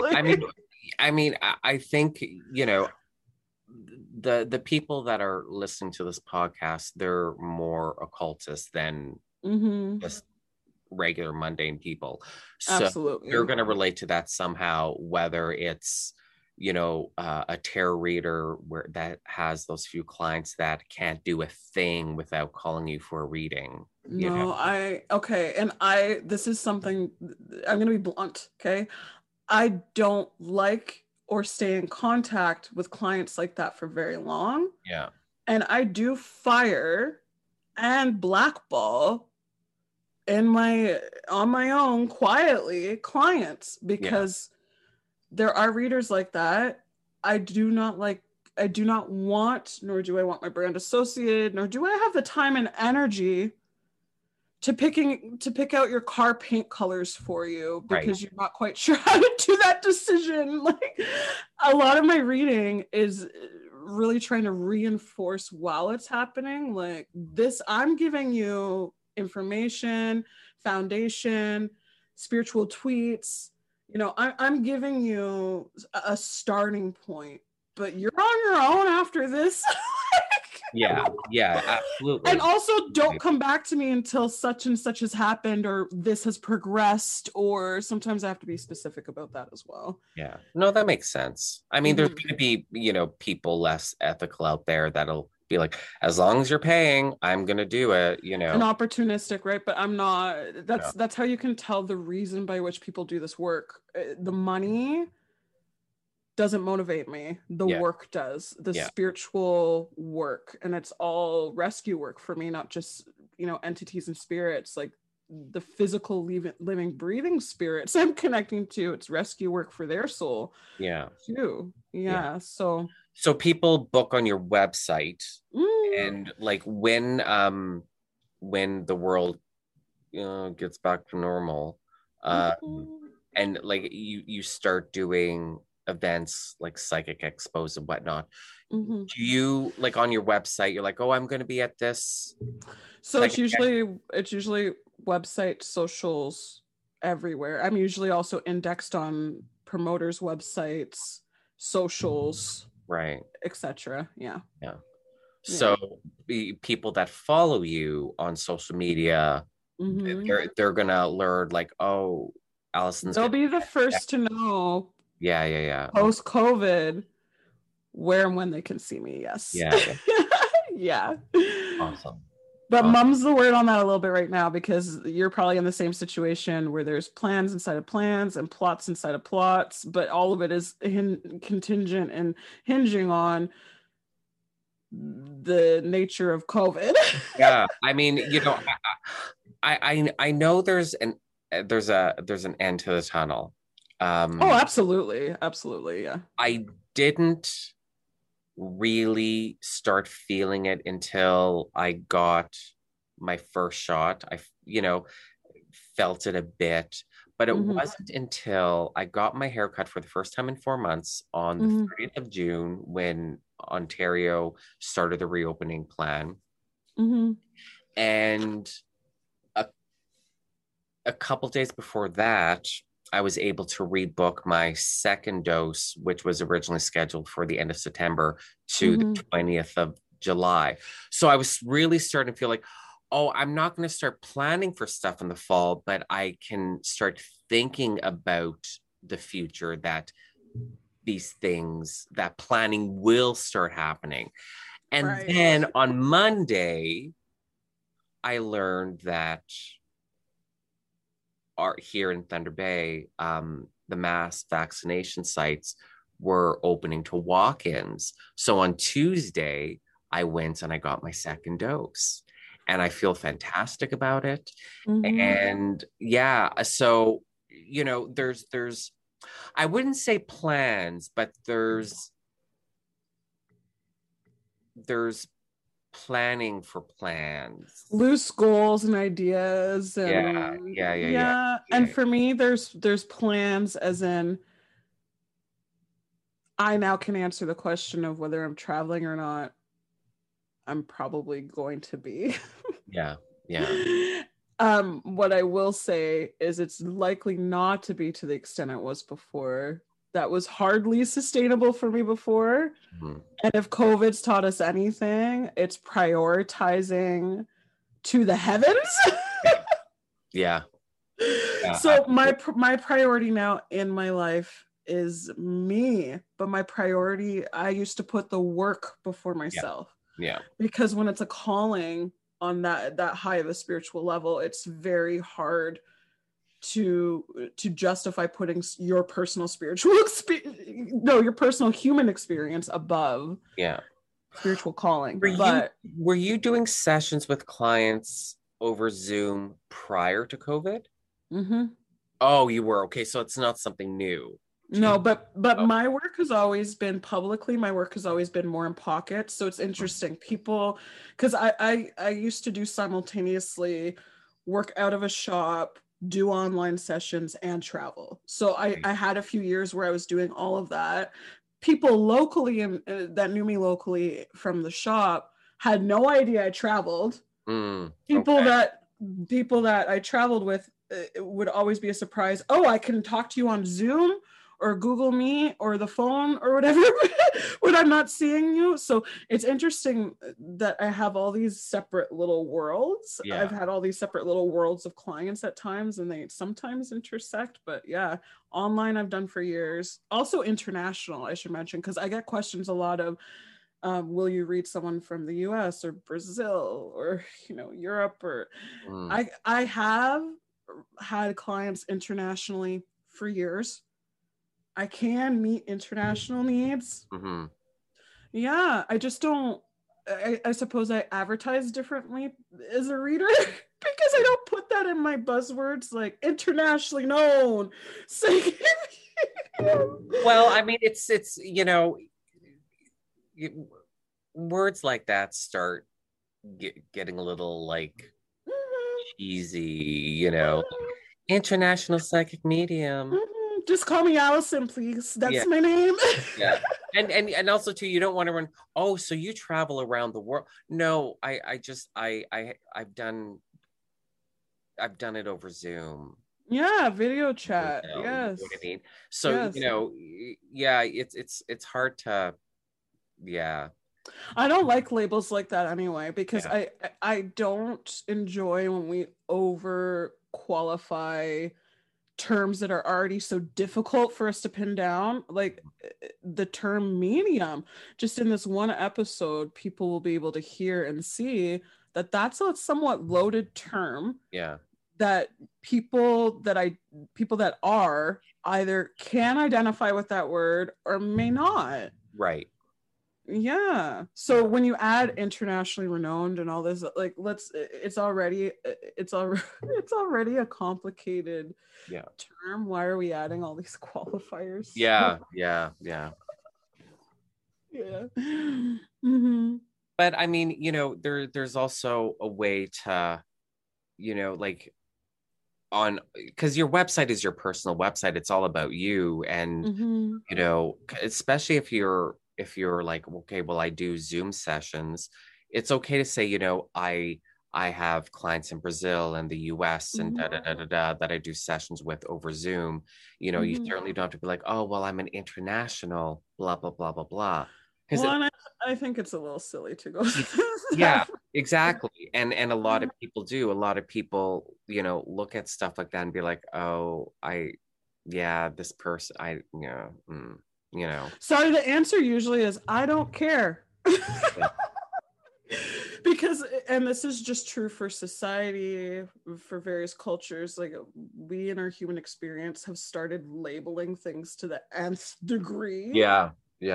That the labels end up leading conversations and leading everything. And sometimes we can't get past it for some things. It's important that we recognize the labels, but not live in and dwell in. And yeah, exactly. Because what happens then, what were we talking about earlier with gods and spirits?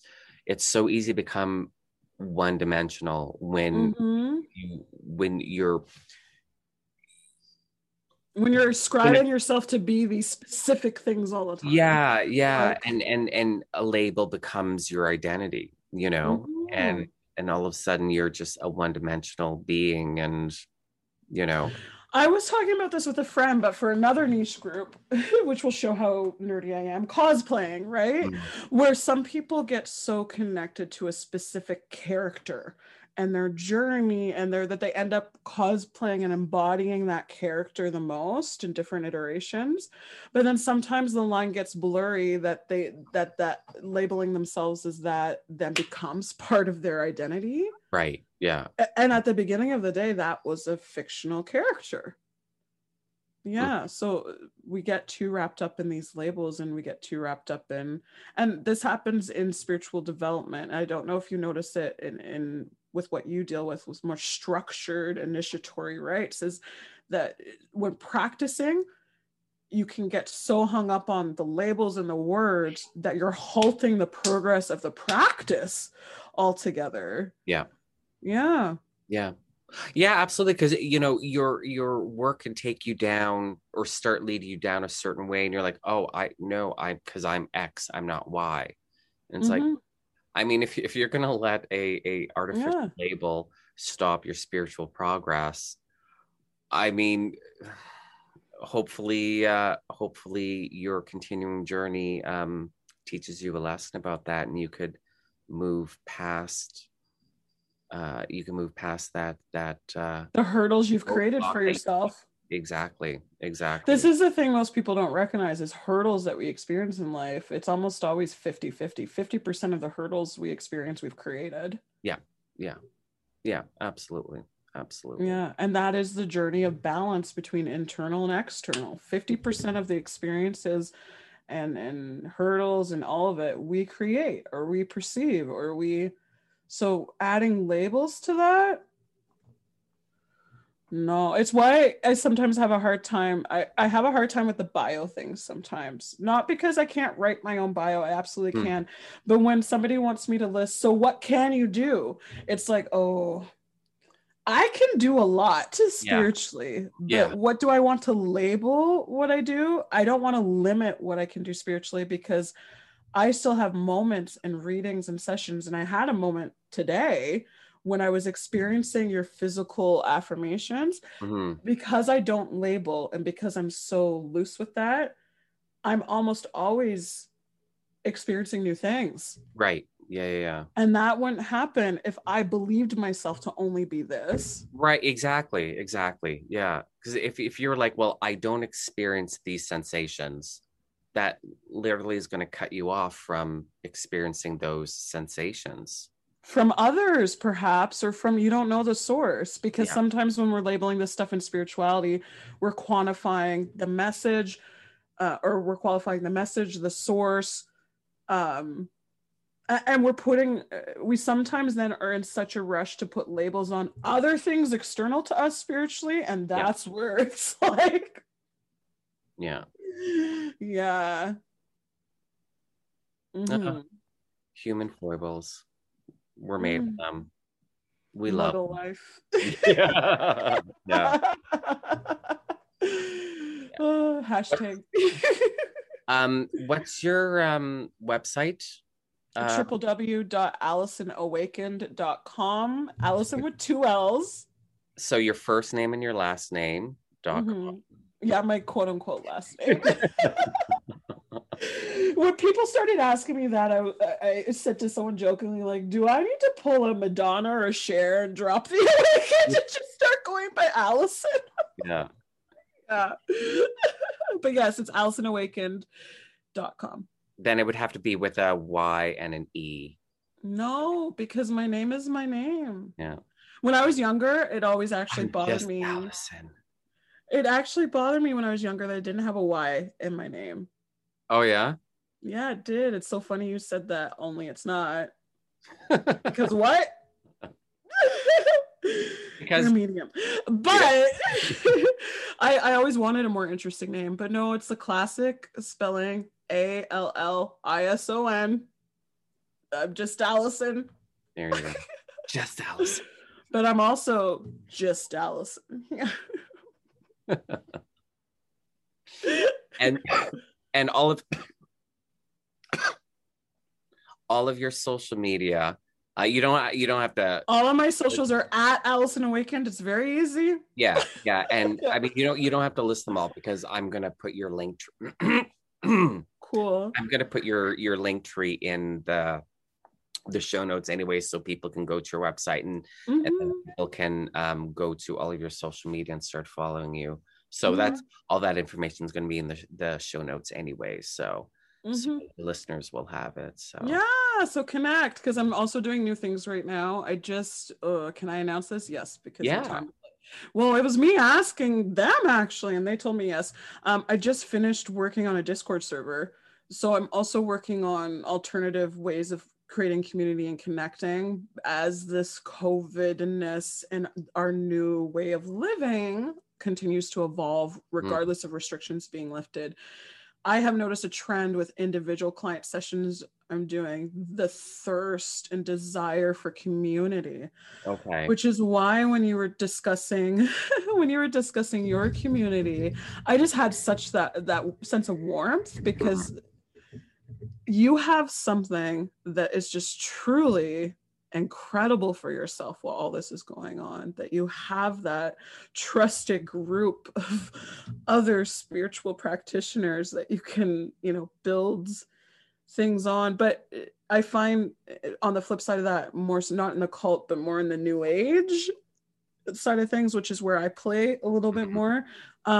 It's less organized. So there's a lot of people are not sure where to go. Yeah. So I'm trying to create community as well for that sense of, and especially since we've all somehow, this is a time to jump on these things, because we've all had to learn how to do things online. Yeah.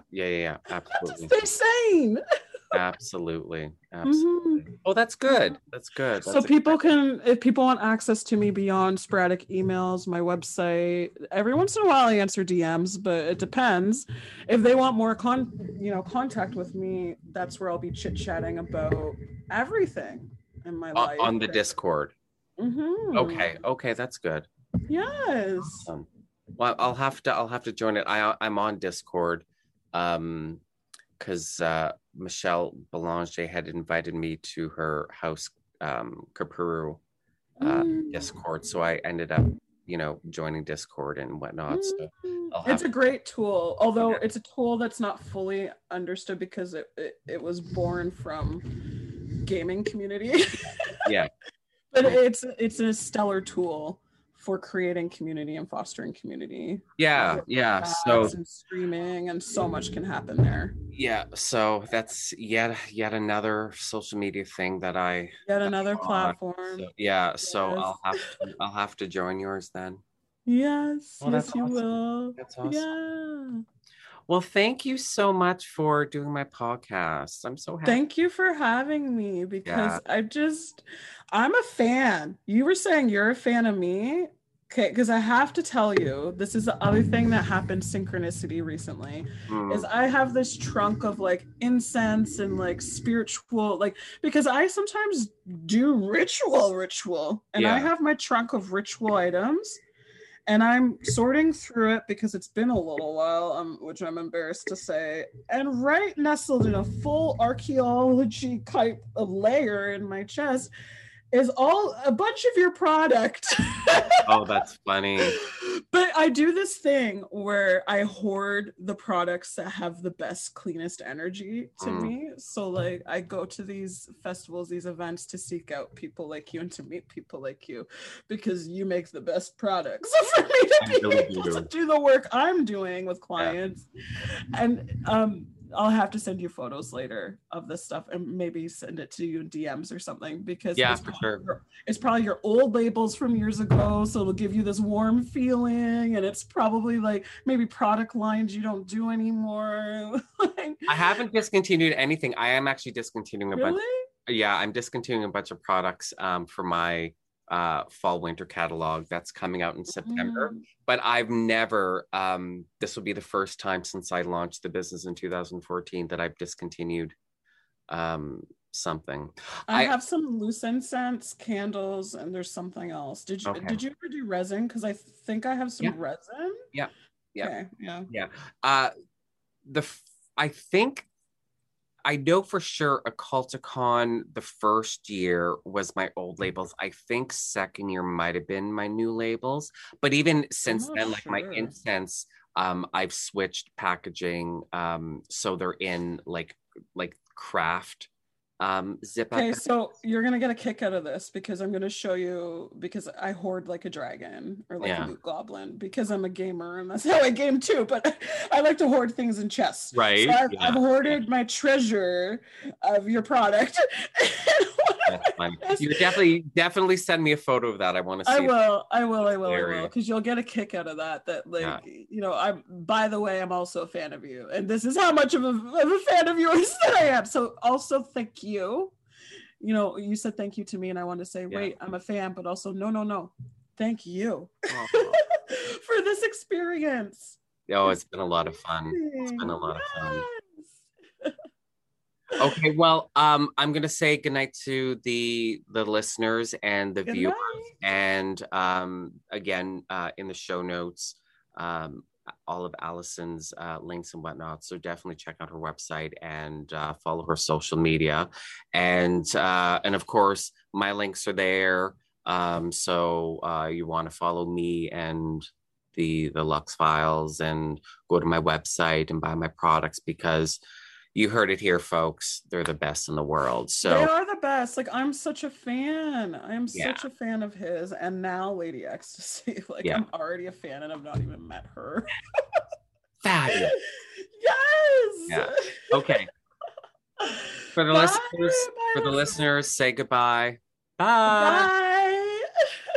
All right.